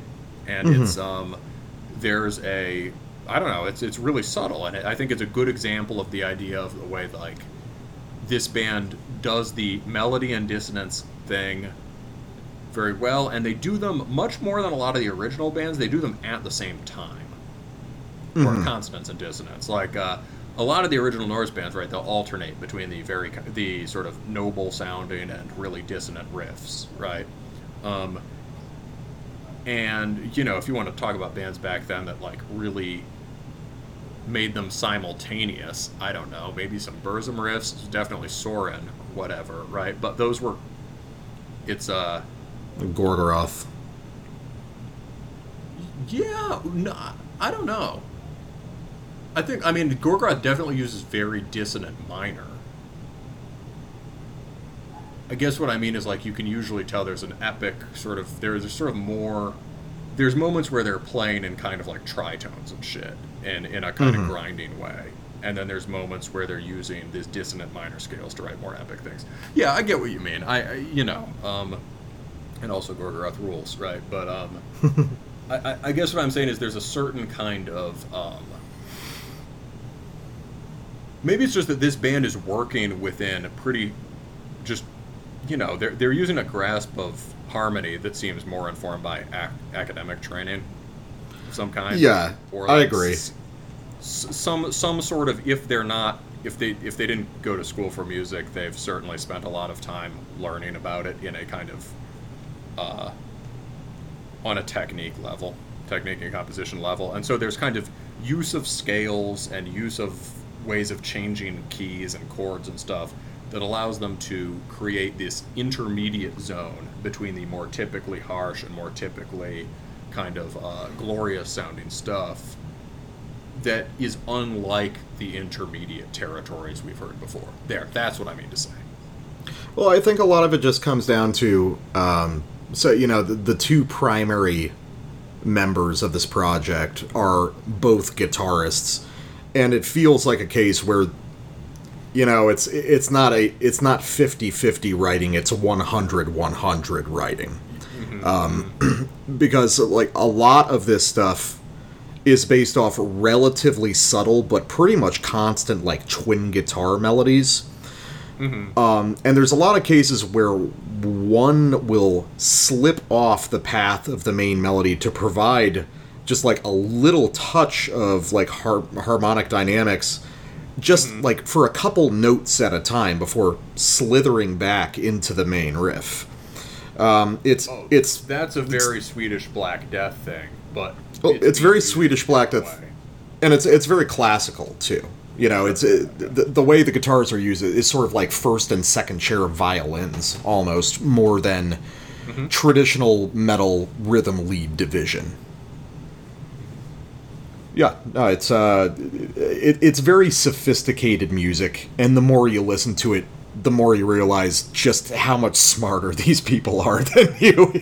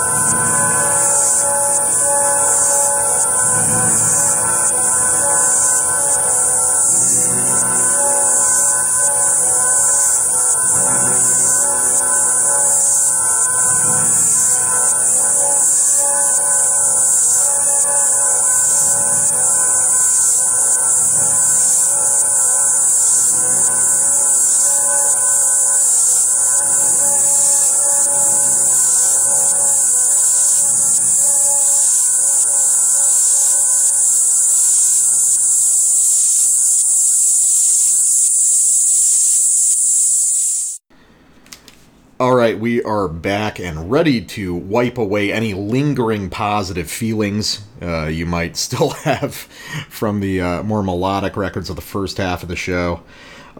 It's all bad times from here on out. And we're going to commence those bad times with the new record by Fluids, Not Dark Yet, signaling a couple big moves for the band. One, a new vocalist, and two, the switch over to Hell's Headbangers from Maggot Stomp, which I think may mean something more than you would think at first blush. You know, it signals kind of a disengagement from the sort of Maggot Stomp, like, punk-oriented death metal stuff, although Fluids was always an outlier, even for that. So, Not Dark Yet is an obvious continuation of the band's sound, but I think a refinement. So I've been following Fluids basically since the beginning, because I am one of the world's biggest Mortician fans, so anything that sounds like Mortician goes to the top of my list immediately. But you were there before it was cool, I also will say. Yeah, yes, we were there. We were liking Mortician back when people thought you were a fucking idiot for liking Mortician. Yeah, you were there, yeah, easily. Yeah, and now, critical rehabilitation. Now the right people, now skinny people like Mortician instead of just fat weirdos. So now it's cool. But so this new record, though, I feel like it's Fluid's best work so far. And I think that a lot of that has to do with starting to step outside of Mortician, and also to really emphasize some of the weirdest parts of their oldest music, and to slowly start developing a distinct sound around some of those weirdest parts. Those being the sort of electronic and noise elements that have always been very important to the band. And I don't think they've completed the transformation. I think this is, as we like to say on the show, sort of an R&D album. But I think the next one is going to show Fluids fully stepping outside of that sort of Mortician-adjacent sound, although it'll probably never disappear completely, and really become its own distinct idea. And we covered the last Fluids record last year, and that was your first exposure to the band. So what did you think about this one in comparison? Well, the last one was designed to be exciting. The last one was sort of had this kind of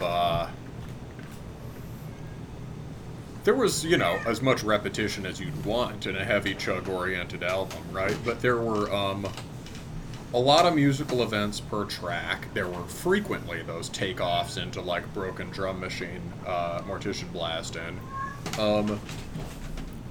there was more texture in the guitar tone, and the breakdowns had a more melodic quality to them. I remember being really impressed by the kind of like dynamic shaped breakdowns they had, and they really sort of like felt like beatdown. Like, it really felt to me like, aside from Mortician, the other big influence was like beatdown hardcore, right? They had a kind of hardcore like physicality and momentum, and that these parts that could very easily be written around one or two notes, they had actually written around more notes than you'd expect, with these kinds of interesting fluid shapes. I remember we were talking about the cocking the shotgun riffs, where they do the slide up at the end and shit like that. And they're those gestures are all still here in form, but they've really, really pared it down. I think they've gotten rid of anything that could be remotely described as fun. It's like there are still many, like, if we all like big chugging riffs, right? We all like as you say, there are a lot of Celtic Frost riffs. This Celtic Frost is a real important thing here.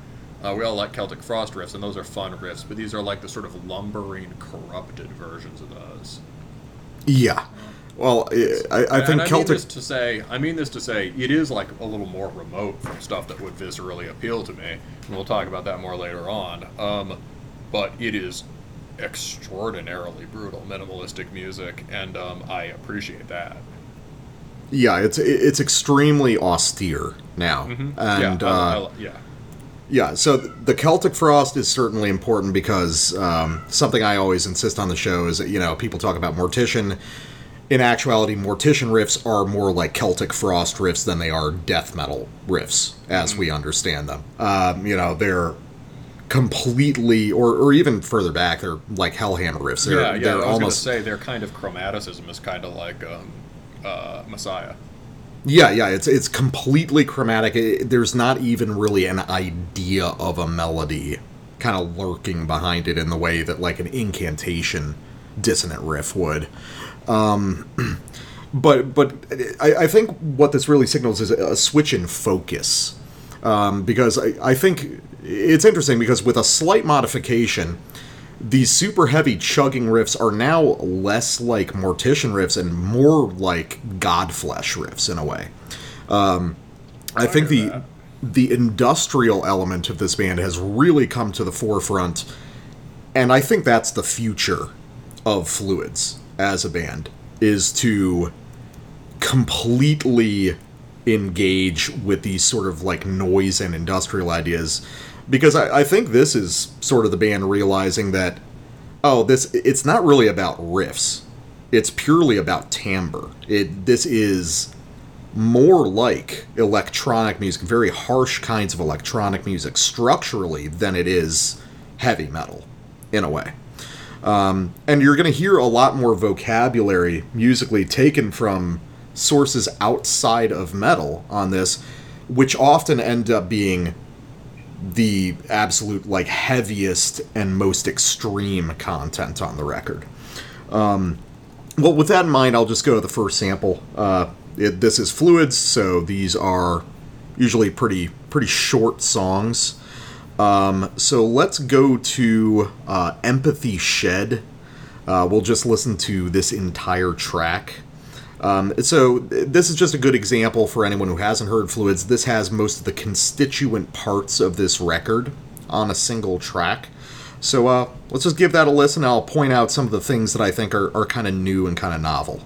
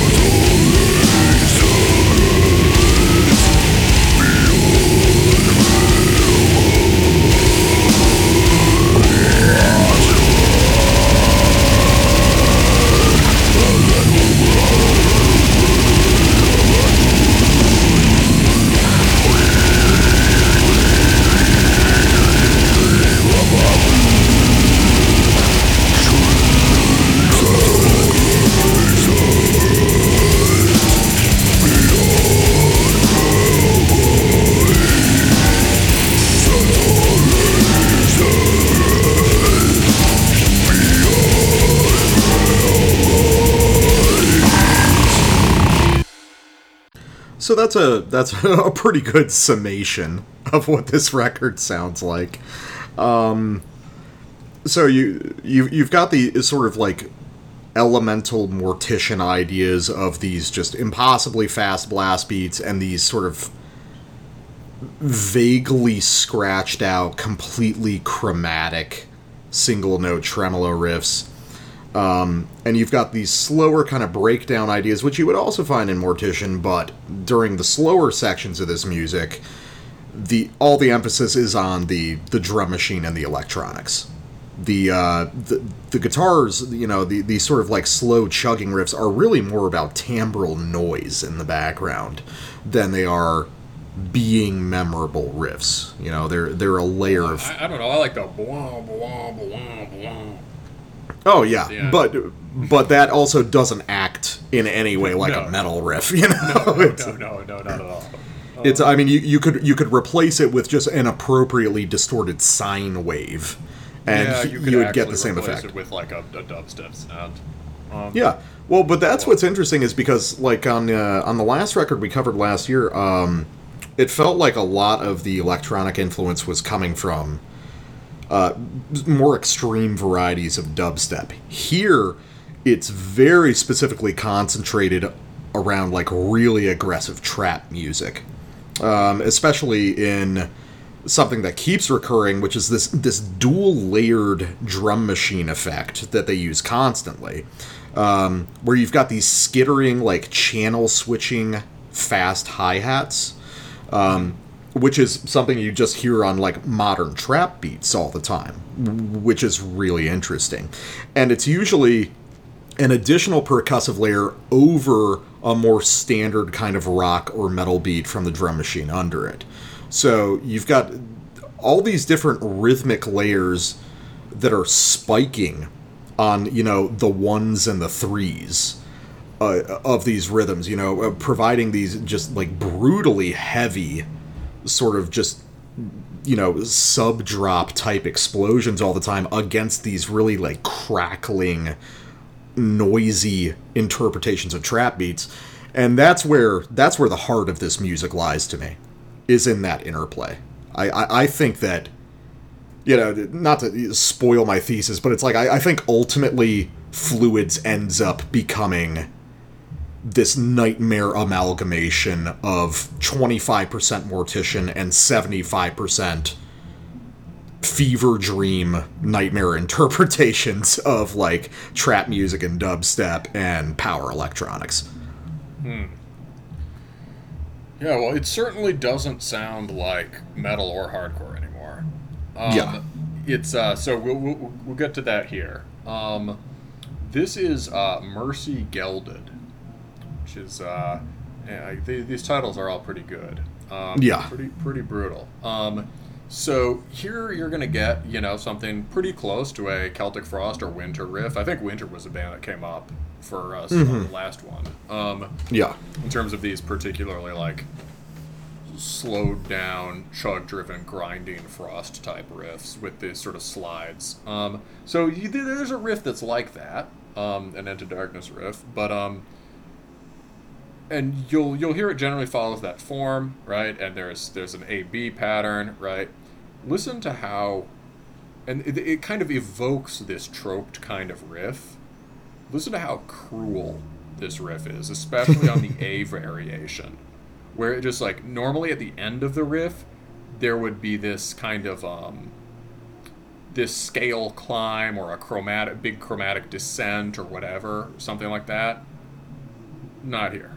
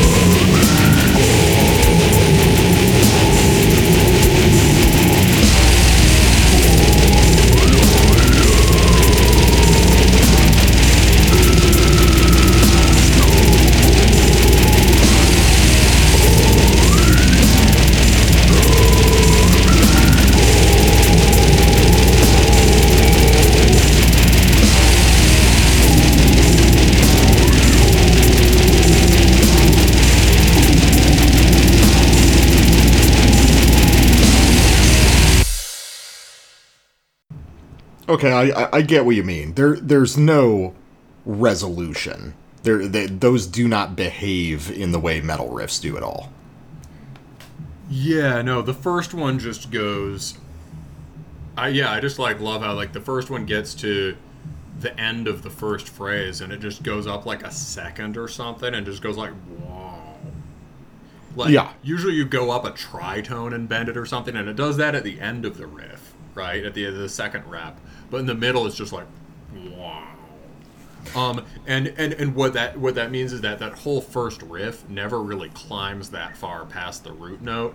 So those are all just, it was already tending this way, but now it really is that, as you say, these riffs are way more like shapes in that the chord changes are just like these sort of fluid undulations up and down from the root note. They're way more like just sort of like ripples in the continuous movement of the chug.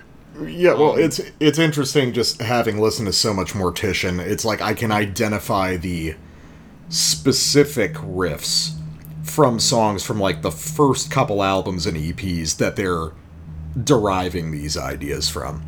Like that riff in particular, and this is going to come up over and over again, is going to be the main riff off Zombie Apocalypse, which is distinct for being a total just like open note chug thing, but it also has a bizarre behind the nut bend of the low E string.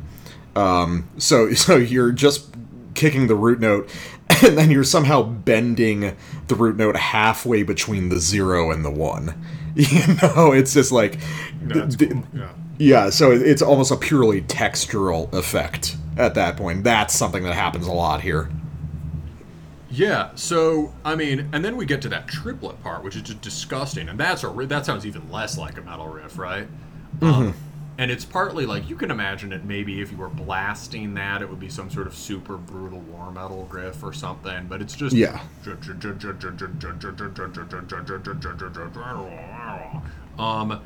And it's not fast or slow enough.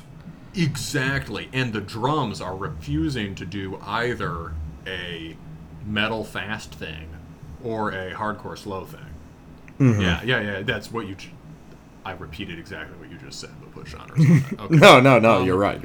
It's not, yeah, and just or a hardcore fast thing or a metal slow thing or anything, right? There's none of the patterns that you could pick that would give that the kind of physicality that we're used to from hardcore or metal, which is something I'll come back to on the next. This is very physical music in a way, but on a very different wavelength. But the interesting thing is that chug part, so it has this staggered quality. The drums are almost thwarting the riff. Like, if you just change the drums under that riff, it could be crushing. But it's not really crushing. It's not like headbang. It's not like windmill. It's not like, it doesn't really have the quality. It's like the drums are like doing, sort of like, thwarting it, interfering with the riff. It just kind of seethes. Like, Exactly. it doesn't... Like it should reach a climactic resolution of anger in the way a new metal riff does, but it doesn't. It just kind of like bubbles and hisses over itself, and then it just ends. Yeah, definitely sort of bubbling and hissing. Yeah. And so, but it's in a different way. It is extremely brutal. Like it's abrasive and nasty and all that, right? But the thing is that. Weird thing is that as crazy as all this shit is, and as little as it sounds like metal or hardcore, the riffs themselves would all be kind of familiar to your average like 80s parking lot goon. Like, okay, that really disgusting kind of Zombie Apocalypse riff. It's kind of a Celtic Frost riff, right? Yes. Kind of a Hellhammer riff. The horrible chug thing we just heard.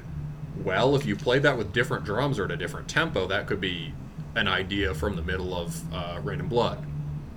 Yes. Or it's like this band's twisted version of a Rain and Blood triplet breakdown, right? Or like the 6/8 switches. And you can tell that it's very deliberate. Like the way on that last riff, the way the kind of trap drums grind against the surface of that riff, they clearly wanted to. What's the worst sounding thing we can do here? The most like frustrating, unsatisfying thing we can do. Let's do that right there. Which I laud them at making something so just like uncomfortable and weird, as jaded as we are at this point. Yeah, this is so it's an interesting idea. It's a good example of that idea of moving to either side of something. Like, so in this case, you can do that stylistically. In this case, they're kind of doing it temporally. Like, or I've talked before about like black metal bands moving both lower and higher than things before them in different ways, like moving more lowbrow and more highbrow at the same time, or bands becoming a band working to become more melodic and more physical, or whatever, right? But like this is moving sort of temporally backwards and forwards at the same time. That is, this is extraordinarily modern sounding stuff.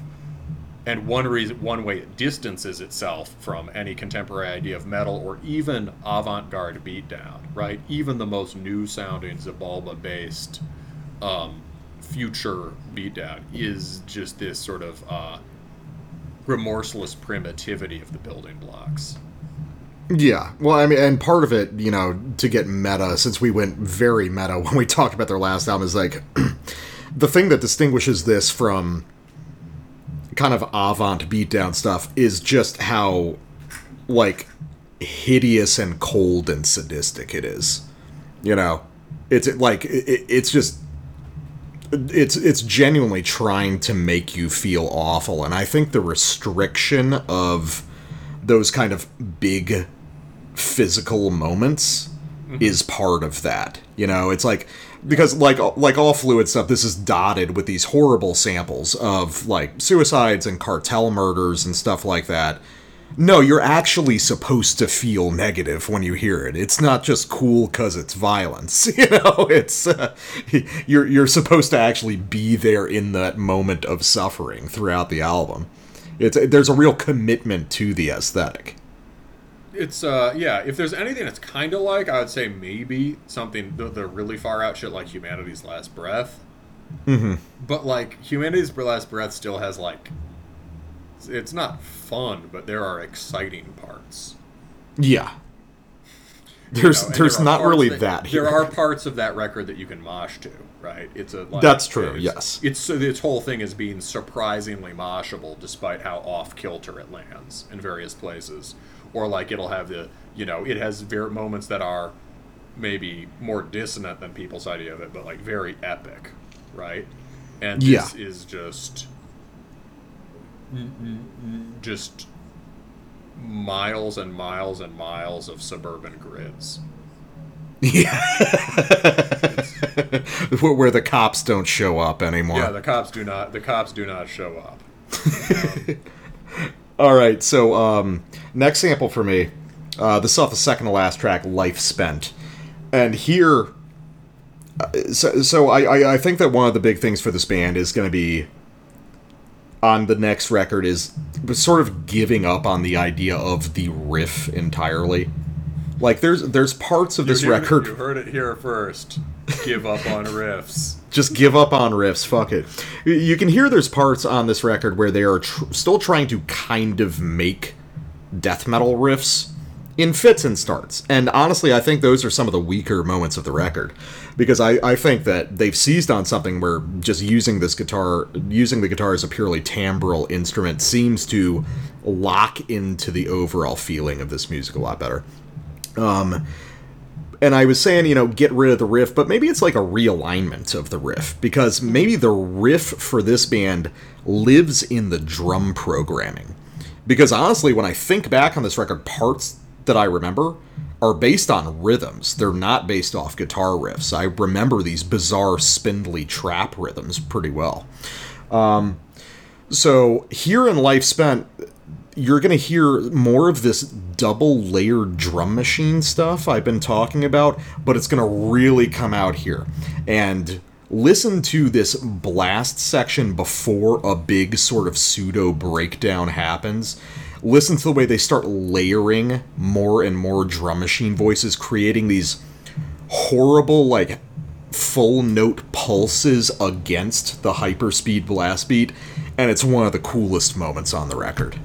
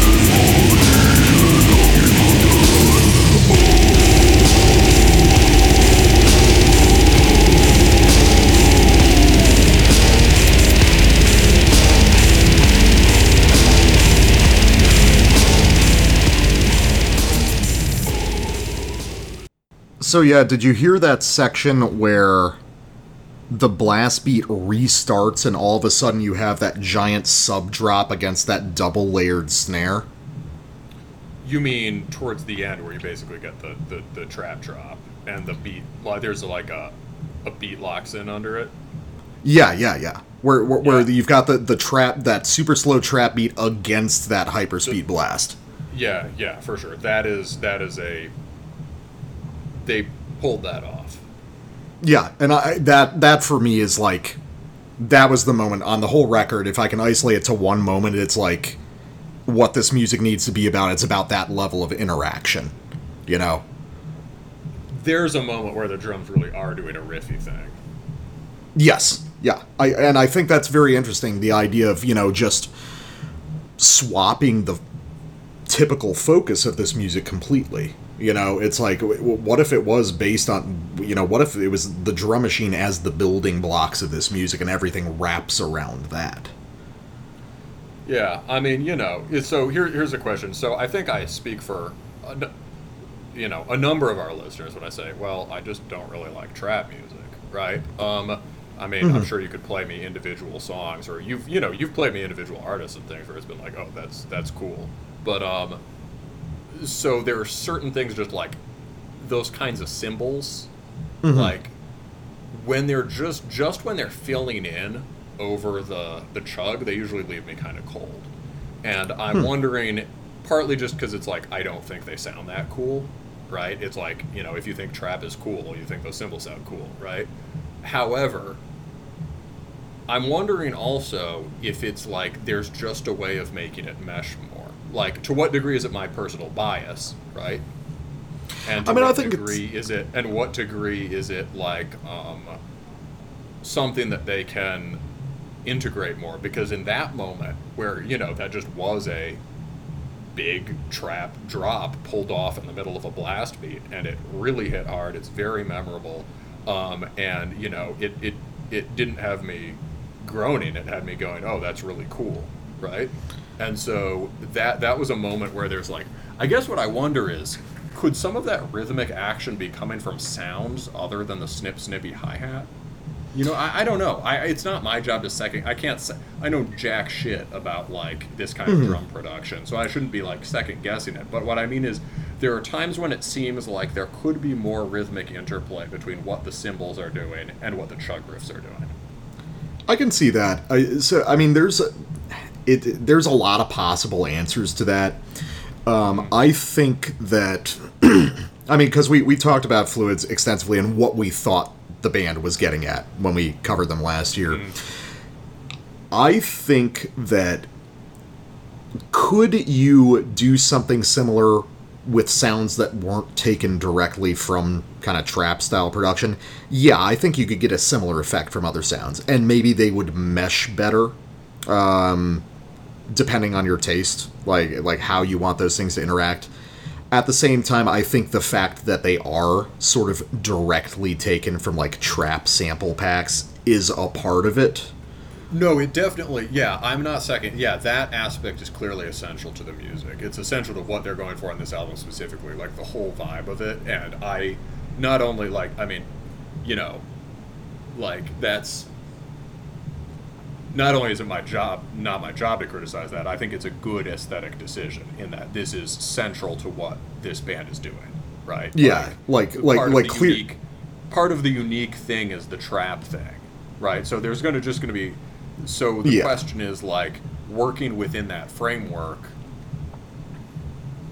like, could you interweave the skittering rhythms more with the chug somehow? I don't know. There are just times when I'm listening to it and it seems like it's something that's coming in over the top of it.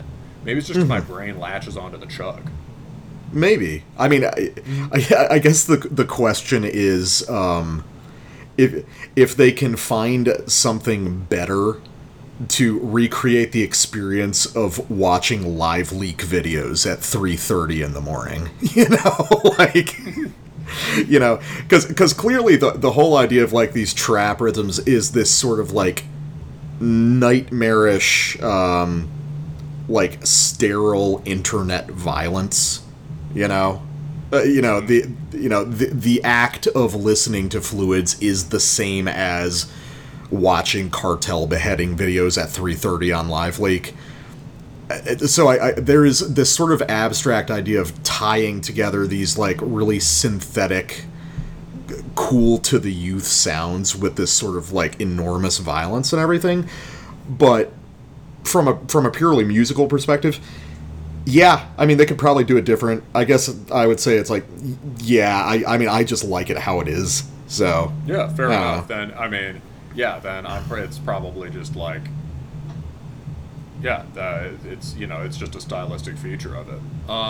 Yeah. So here's another way of getting to the my last sample.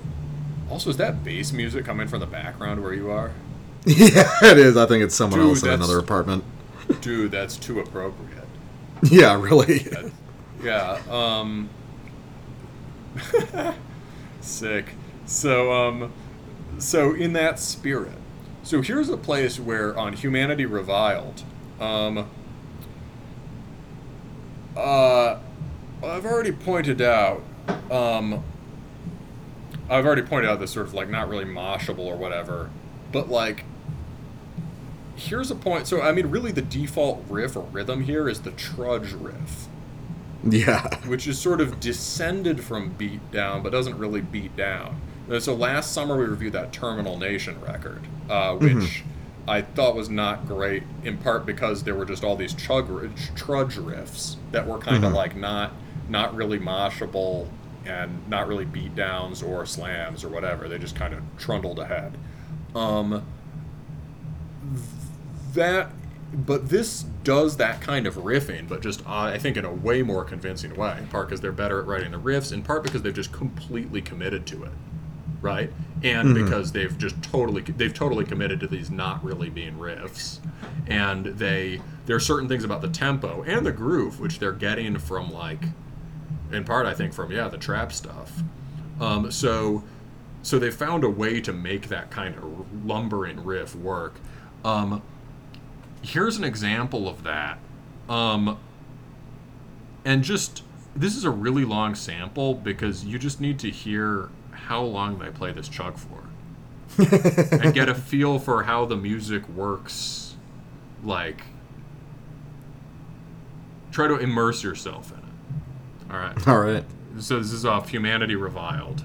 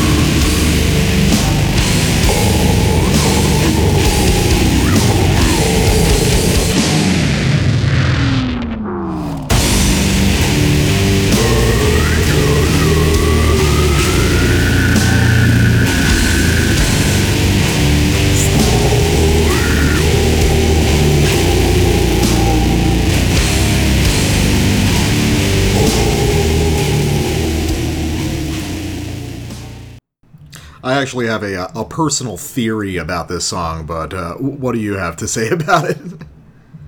What's your theory? Are you going to compare the last riff to Crowbar? No, I'm going to say I believe that this is designed to exactly mirror, in a way, the final track off of Años en Infierno from Xibalba last year.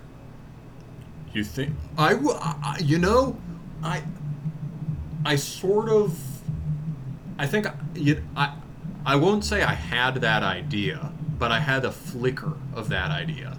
Because I was like, oh, there's some really epic sort of doom, monumental doom sounding stuff at the end of this, and that did remind me. But yeah. Explain what you mean to people. Oh, so Años en Infierno it's a great record. It's one of my favorites of last year, but it ends with this kind of two-part suite of this monumental, like, basically funeral doom track from Xibalba that revolves around these lurching, sorrowful, kind of muted lead melodies, which is a lot of what this final track on this Fluids record is based around. And even the way it kind of develops through the track is very similar. So I've got a feeling it's a nod to that band, because I have no doubt that Fluids is listening to Xibalba. I mean, come on. Oh, sure, that's got to be one of the primary reference points. Yeah. So I mean, yeah, they've taken out the Xibalba rhythms, but like the overall mood is still pretty similar. Yeah. But Xibalba's like driving around the endless suburban grid and being excited. That was kind of like and that's kind of what I was trying to get at, is like, so what physicality does it, or what movement does correspond to this music? And I was thinking about that chug riff.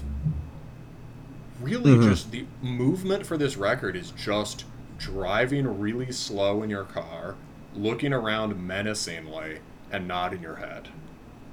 Yeah, it really is. That is like... It's being predatory on the edges of society. Yeah, / predatory and or totally detached. Like, this is definitely weed music, and that's probably one reason it's just, not totally my thing. So, I get really goofy. I get really goofy. I'm already paranoid enough when I'm high. It's dark. Paranoid enough normally. As you say, it's dark side weed energy. Yeah. The very different kind of dark side weed energy, yes. So, like, yeah, you could maybe nod while you're walking around to this. Maybe if you're walking around feeling menacing, nodding. But it just really is this kind of, like... The nod corresponds, like, it's it's going with the heaviness of it all, right? It's a nod that imports a lot. I mean, this point is that first chug riff is in fact a riff and is a very good one. What do you make of that? Should they keep riffs like that?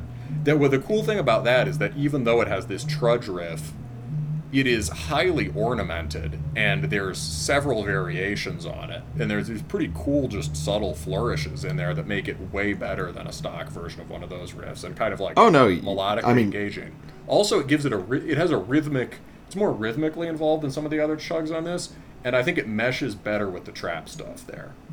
No, yeah, I think. I mean, if they're gonna pull out riffs that good, yes, absolutely keep those in.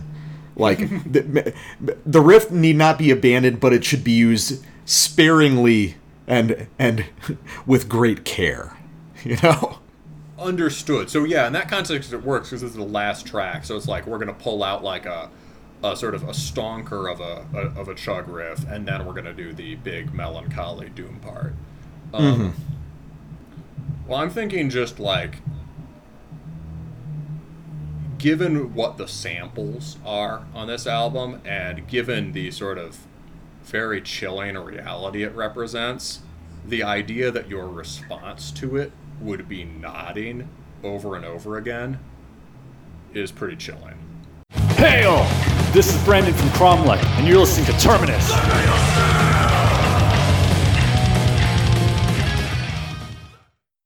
All right, everybody, we are back, And last record of the night, Cloak of Altering's Sheathed Swords Drip with Poisonous Honey. So like I said at the top of the show, this is a project by Maurice of Gnaw Their Tongues, which I guess at this point is probably his best known thing. And were you ever a Gnaw Their Tongues guy? Nah, it was not the kind of noise I was looking for at the time. I'm sure I listened to. I think I remember listening to it back in the day, but it was just like, I wanted stuff with fast sawing riffs. Mm-hmm. And yeah, it was like it was too much of the sort of fractured sound. The kind of like broken sounding abrasion, which has never really been my thing. And now I have more of a framework for appreciating things like that, but it certainly wasn't what I was looking for back in the day. I remember it being very extreme. Yeah, I come from kind of the same standpoint on it. It never really did much for me, but I remember hearing Cloak of Altering back in the day, like some of the really early records by that project, which I found a lot more interesting, if not really more pleasing than Gnaw Their Tongues. But I gotta say, after listening to this one, I was pretty pleasantly surprised by this album. So, how to describe Cloak of Altering? So, I guess this falls under the sort of meaningless banner of experimental black metal. But what it really is a combination of a pretty straightforward, in a lot of places, black metal riffing with extended sort of noise and electronic and industrial bass sections. And it's got an interesting flow to it, I would say. There's not really a concerted effort to try and join these ideas together, except through sort of abrasive production technique. So what you get is a sort of interesting slideshow of different sections of ideas bound together with, again, sort of abrasive timbre, as well as some kind of subtle motivic melodic gestures, kind of bouncing between black metal and electronic sections. It's kind of hard to describe because this is the kind of thing where I bet if I had heard this 10 years ago, I would hate it. But nowadays, I can appreciate this more for what it is. And I don't know that you would have. You don't think so? Yeah. Well, I kind of wonder. I think I probably... this connects quite well to the Fluids in the sense that it depends a lot on sort of kinds of beats that you wouldn't find in, not only in black metal, but not really in old industrial music either. I mean, more like breakbeat-based beats, right? Mm-hmm. Here, they're not so much from trap as I think for probably, like, I don't know, shit I don't know about, like Venetian snares, right? But, like, like breakcore type stuff. The broken beat stuff is kind of an obstacle for me. I just, again, don't particularly like that kind of fractured sound. However, I appreciate a lot that's going on here, and it relates to things I liked back then. Some of the more lush parts remind me of that Murmura record years ago. Okay. Which was ruined by the people at Aquarius Records, which was also, again, recently ruined by the guy from fucking Perturbator name-dropping it in an interview. But that's not Lamp of Murmur, but Murmure. And then he released this one record of sort of like improvised guitar, sort of these like kind of beautiful improvised guitar melodies that had just been totally broken down into samples and stitched back together with these crazy synths. And it was kind of like Coil, but very unique, and you could just hear this like black metal raw material being reconfigured everywhere. Mm-hmm. And parts of this remind me of that. Some of the first part I sample in particular. Like, I don't know. There's definitely like it's certainly not just I mean, I'm sure Maury's would not see Gnaw Their Tongues as just invested in being ugly. But, yeah, I mean, probably to us, not totally getting it. You know, that's how it sounds. This is certainly not just invested in ugliness, right? Mm-hmm. And I think the different parts go together a lot more than you would, I guess, taking for granted that there's a very cut-up quality to it relative to black metal, which goes for extreme continuity. There's a lot more song-like interplay than you'd expect, I think, or than I expected. Does that make... that's kind of like what you said. Like, there's some, like, pretty interesting trading around of ideas. I think I get what you mean. I think that one of the things that appeals to me about this is the fact that, kind of like you were saying, it's really not trying to be a black metal record. No, not at all. It's using black metal sections and black metal technique in pursuit of its own extremely specific and rigorous goal. Mm-hmm. And I think that's one of the things that appeals to me about this is, like, it's completely opposite of well-rounded quality. Like, every one of these tracks feels like wandering down a very specific path that even doesn't have a ton of relation to the other ones clustered around it on the album. But there is a sort of binding thematic or structural quality to it that does make it a whole experience at the end. Like, it's very hard to describe this music, but I ended up liking it a lot more than I expected. And there's kind of a weird, as aggressive and abrasive as it can be, kind of this chill, introspective vibe to it. I feel like I could listen to this as sort of an ambient album with a lot of frequency. I had an impression that was similar to yours and yet different. In that, I think I thought, yeah, this is much easier to listen to than it suggests it's going to be, based on certain parts of it, right? This is overall pretty musical and does kind of hang together as ambient music. But then I thought, like, can I imagine listening to this as ambient music? And I thought, I don't know that there's a setting that's right for this, but for me. But maybe if you're playing, like, I was thinking maybe sort of dystopian future video games. Or like, I can see that. Maybe a certain kind of dystopian future drive-in.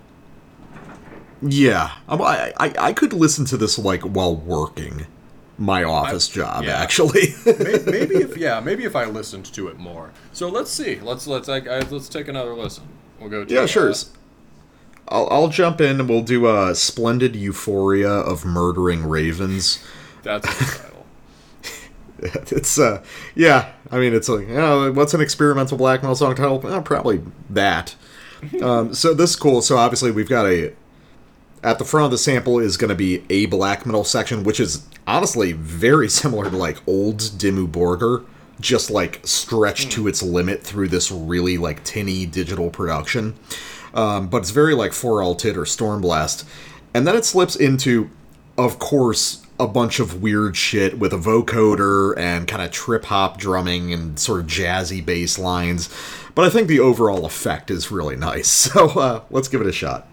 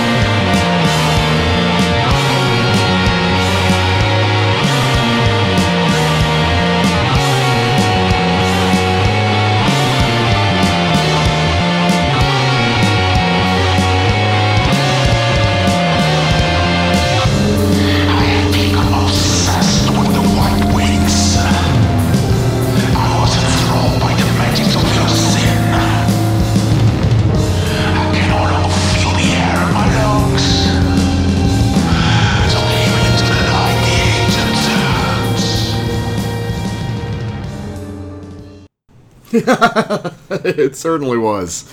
Although I hear what maybe you meant about the stretched out Dimmu Borgir thing. That was pretty cool.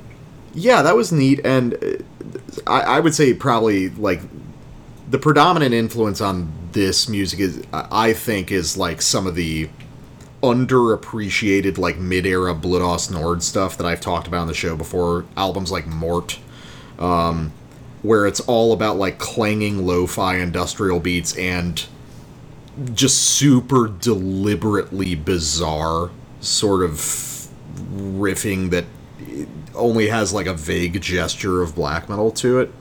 But I think that whole sequence and the way it kind of morphs works pretty well. And I like that he's just working in these discrete sets of, 4 bars. Every 4 bars you're getting a new variation. It's slightly changing the vibe. There's a deliberately inorganic quality to this music that kind of paradoxically ends up flowing very well. There's a reliable background rhythm to all of it about when these dramatic shifts are going to occur. Which reminds me, actually, as left field a comparison as this may be, is something like 70s or 80s prog rock.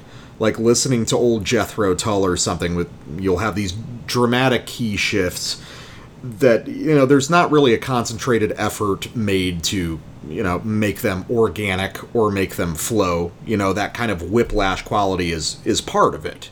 And I think this executes that pretty well. Dude, yeah, the vocals almost sound like, early 2000s indie electronic stuff. Oh, the vocoder stuff? Yeah. Yeah. Early 2000s is definitely a theme for today, right? Because we have the... Yeah, that is, yeah. And we had that for the fucking Polemicist, and... Yeah. And... Yeah, exactly. So Polemicist referencing this constellation of more trench coaty metal from the early 2000s, that sort of 90s and early 2000s electronic, and here we get something pretty of a piece with that. You know what this means? This means that we're getting old enough that our youthful experience is finally topical. Oh, thank God. Thank God I've aged into relevance. I couldn't. I was always just waiting for my my knowledge of the axis of perdition to suddenly become relevant again. I'm just glad. I think studded belts are coming back. It's my prediction. Oh, yeah. As long as we get Scene Girls from 2004 again, it's all good. We can, inshallah. Inshallah, yes. But yeah, so this is so yeah, but yes, he kind of he pulls it off for sure. I really like the end of this song, and I thought your sample was going to stretch into that, but that is fine. The end of this is more black metal, but continues the sort of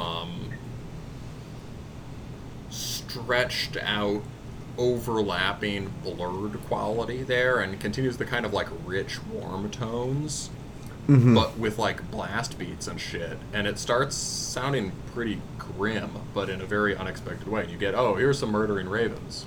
Well, my other sample kind of gets to that same effect. I really wanted to, cool. I really wanted to capture that transforming sort of trip hop section there. Yeah, for sure. So, yeah, trip hop is there. You go. That fits into that whole constellation of things, right? When trip hop was Witch House, when Witch House came to take over the niche of trip hop. Trip hop, a phrase everyone uses now, even though it was only a thing that anyone cared about for like 2 years. 2 years, yeah, and there were like 3 bands. But such is, I suppose, such is music. But yeah, so we've got this one is Slip Into a Coma, and here you're gonna get. I think on this show, Coil is sort of our go-to reference for a certain kind of serious, arty, industrial music, in the same way that Converge is our go-to reference for a certain kind of, convulsive metalcore. So so in some sense, comparing it to Coil, it could just be like, oh god, they're talking about Coil again. But like, I think there's a pretty direct. Now, it's not just in terms of general mood. I think he's like using techniques from, basically stuff from Penetralia and Horus Rotorvator, and doing it in a way that I don't know that these specific parts of that sound are the things you hear coming back a lot lately. So this is pretty interesting. Like, let's say, like, getting at parts of Coil that sound very like what we came to think industrial sounds like. So let's go to, like, not like ambient. So let's go to, Slip into a Coma at 510.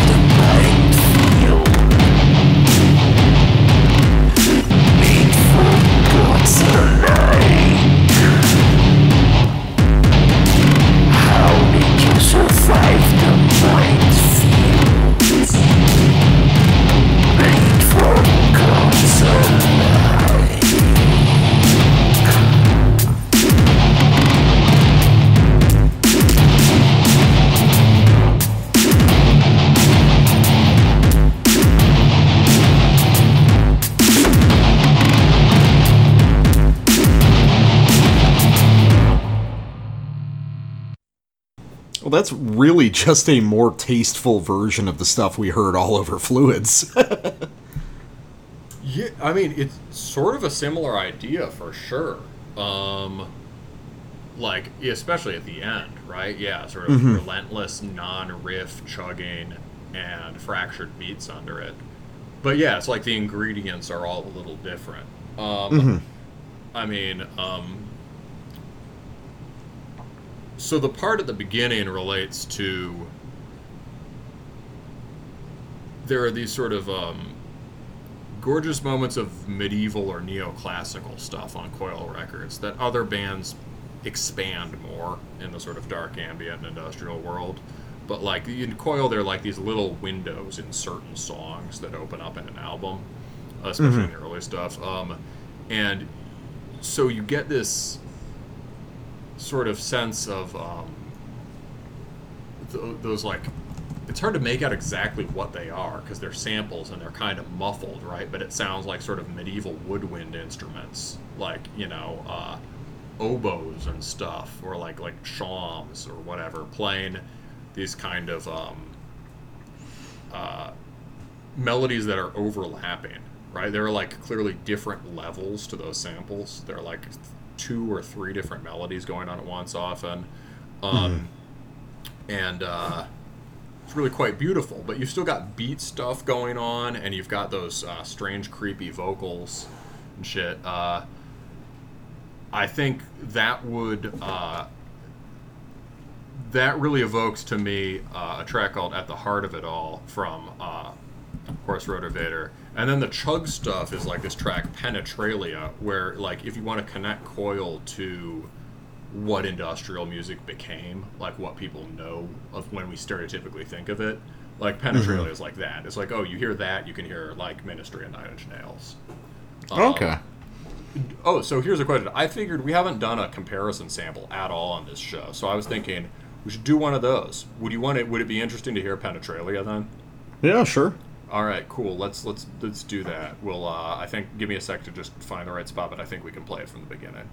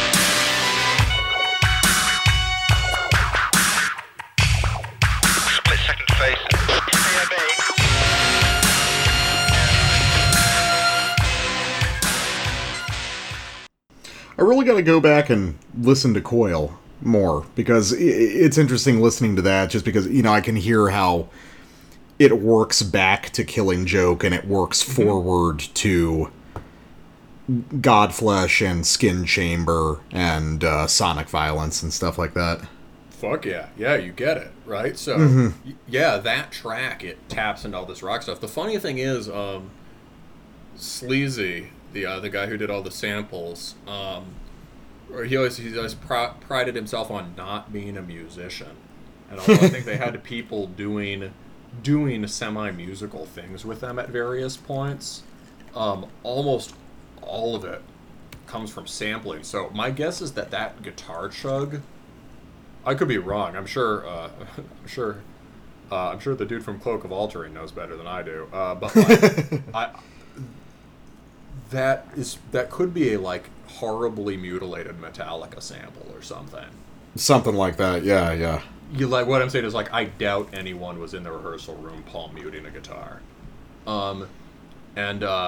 But yeah, so you can hear how that connects to that sort of percussive chug on the end of Slip Into a Coma, right? Oh yeah. Actually, just totally off topic, but I gotta show you an old industrial doom band called Zaraza, who their first record, everything was done through a sampler that had like a 20-second time limit on it. So they did their own riffs and everything, but they ran everything through the sampler and they just looped it. So they're using kind of like Coil-style production methods to create a more straightforward Doom record, which I think you would find it pretty cool. I'd find that very cool. Yeah, you'll have to show me that. But yeah, okay, so cultural exchange moment. And yeah, also just final point about those chug riffs on Slip Into a Coma is that the one variant of those riffs is literally the riff to Ice Ice Baby. He can't not have known that when he did it. I like how you go with that instead of Under Pressure by Queen. You know, I don't know. Yeah, I probably got both of those are pretty remote concepts for me. Fair enough. You didn't grow up in a classic rock household like I did. No, I grew up with kids in elementary school making jokes about Vanilla Ice. I think it was a song I was mostly familiar with from hearsay. Okay. All right, so my sample or your sample? Yours. All right, this is "I Shall Preserve the Carefully Shaped Hatred for All Things You." I like some of these song titles better than others. Yeah. But, yeah, so here is another thing that taps into old variants of industrial. And also that early 2000s trench coat sound. It's a little more black metal. So I like this part a lot.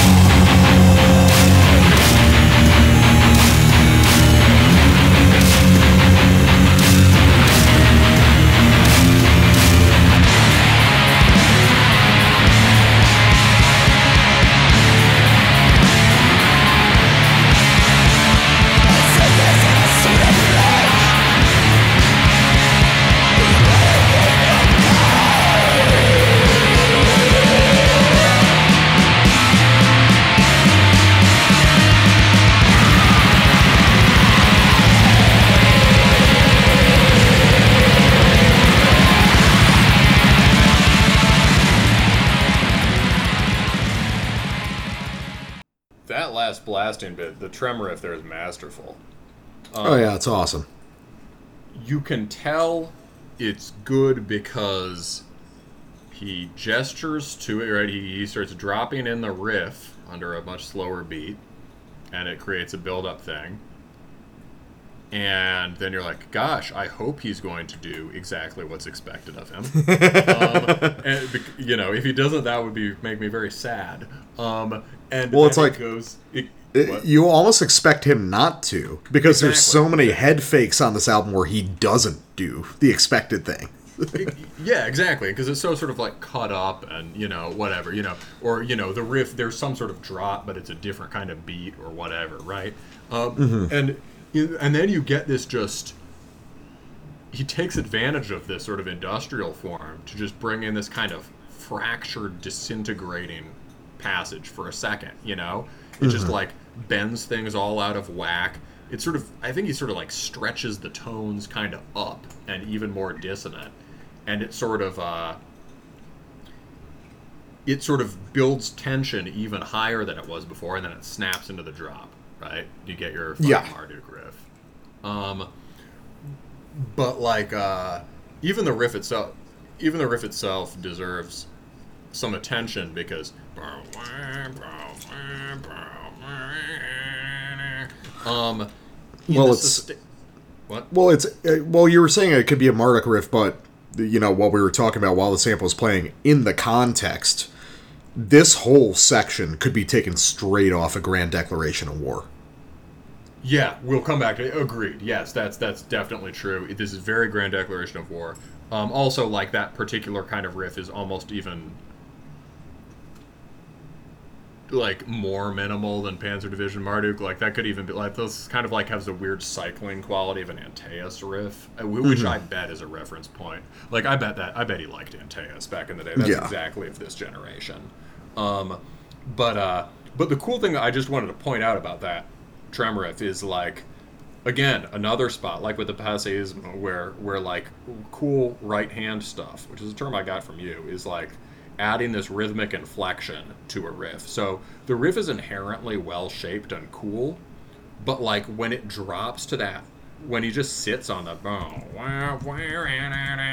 at the end, he's just sort of like pulsing that last sustained chord, sort of like whiplashing it, and it and doing it in a way that almost makes it sound like he's picking slower with a lot of reverb or something. But it's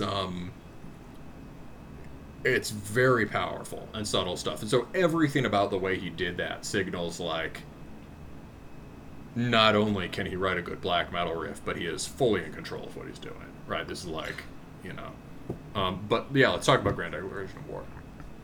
I think that's one of the prominent influences on this record. And I feel like, I don't know if it's kind of like a Bader Meinhof thing, just because I love that record, and we've talked about it a lot on the show. We did a bonus episode about it, if you haven't heard that. But it feels like there's more people picking up on the threads of that album lately. Because we're hearing stuff that touches... Bader Meinhof? Oh, like the Bader Meinhof phenomena, the idea that you hear a word and then you start hearing that word in conversation constantly. You never heard that one? No, I mean, is it supposed to refer to the German communist terror? Yeah, no, because it was like some guy invented the phrase. He was like, he heard of the Bader Meinhof group, and then he started hearing about them in articles and shit after. It's just a weird sort of like ephemeral phrase that people whip out sometimes. I think at some point you brought it up because we heard some sort of thing that reminded you of it, and then we're like, we have to do a bonus episode on that. And I think I think it probably is true that record is way more. That's one of the things we were arguing, is that it's been way more influential than people have acknowledged, especially on this kind of arty dissonant stuff. And probably, it's entirely possible that it is more of a thing now, or maybe that it was always a thing and that we just started noticing it more. But I can imagine Maurice specifically listens to it pretty heavily, though. Yes, so a really specific comparison there to drive it home would be that in the fractured industrial parts, right, you can hear that there's some of those coily elements carried over, right, from similar to the sample before. But you can hear the way he's declaiming over them in exactly the way Maniac does. He's not doing sort of like harsh vocal singing timing or shouting timing. It's like sort of speaking in a way that is rhythmic and deliberately sort of against the grain of the beats. Oh yeah, no, it's like, and plus the whole sort of like martial rhythms underneath it. Mm-hmm. I mean that can come off literally the intro to Grand Declaration of War. Yeah. Like I bet there's parts of this that are specifically modeled after sections of that album, including the trip hop stuff that pops up once or twice in Grand Declaration. It's that's right. Although I think it lands better here. Oh yeah, it's definitely more sophisticated here. It's a guy that really listens to electronic music. I don't think Mayhem were probably very seriously listening to electronic music at the time. Well, except for maybe, yeah. No, and you just have to figure out how you integrate that stuff. Yeah. So for the last sample, we're gonna go to the Jesus Craft, and this is one of the only sections that's kind of like a traditional heavy metal climax in a way. But it does prove that, well, I mean, if it wasn't already proved with that crazy fucking Marduk riff there, that Maurice can write just great, straight up black metal riffs. And what I want to point out here is another thing that I think Maurice is listening to, which is a favorite of mine, which is Reverorum Ib Malacht, which you can hear touches of, especially in kind of the most aggressive and dense sections on this record. Just these sort of darkly glorious swarms of synths and guitars and blast beats all converging into the single mass, which reminds me a lot of some of the most intense stuff off the last Reverorum Ib Malacht record that we covered last year. So let's go to that one. Try it out.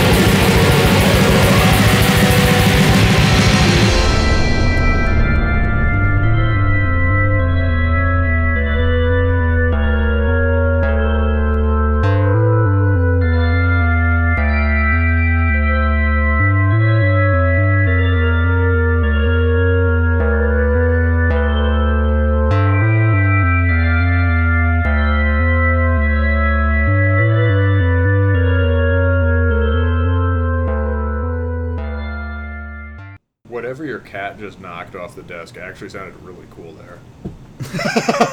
It was a cigar box, actually.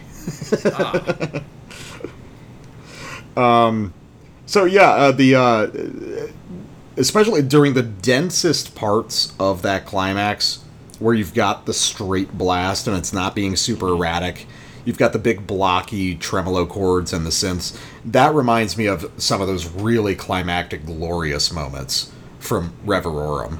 And it would not surprise me at all if Maurice was a big fan of that band, because they're touching on a lot of the same ideas that he does. Manages to sound very glorious while also pretty cacophonous. And I just think that that's a good example of, you know, sort of the nuts and bolts riffing that he can do. Obviously, it's very cloudy, and you've got basically two different riffs going on at the same time, creating that cacophonous, dissonant effect. But if you break it down into the dissonant riff and the melodic riff. And Yeah. Just grinding against each other. Exactly, yeah. But each riff is good if you listen to them independently, you know? Mm-hmm. So, I don't know, man. Like, it's a cool record. Like, it's, you know, you hear experimental black metal and you imagine something a little bit more up its own ass, you know? You hear experimental black metal and you're imagining something even more uptight than, like, Emperor's Prometheus or something. Mm-hmm. This is an experimental black metal record that's very, like, relaxed and comfortable with itself. It's not trying to impress you, which is something that I really respect. It's actually experimental. He's just playing around with ideas, you know? Yeah, that's a very good way of putting it. It's like,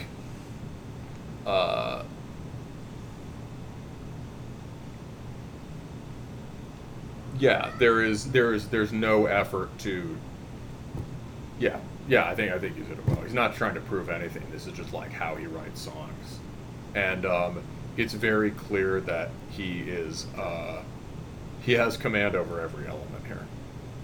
This is like.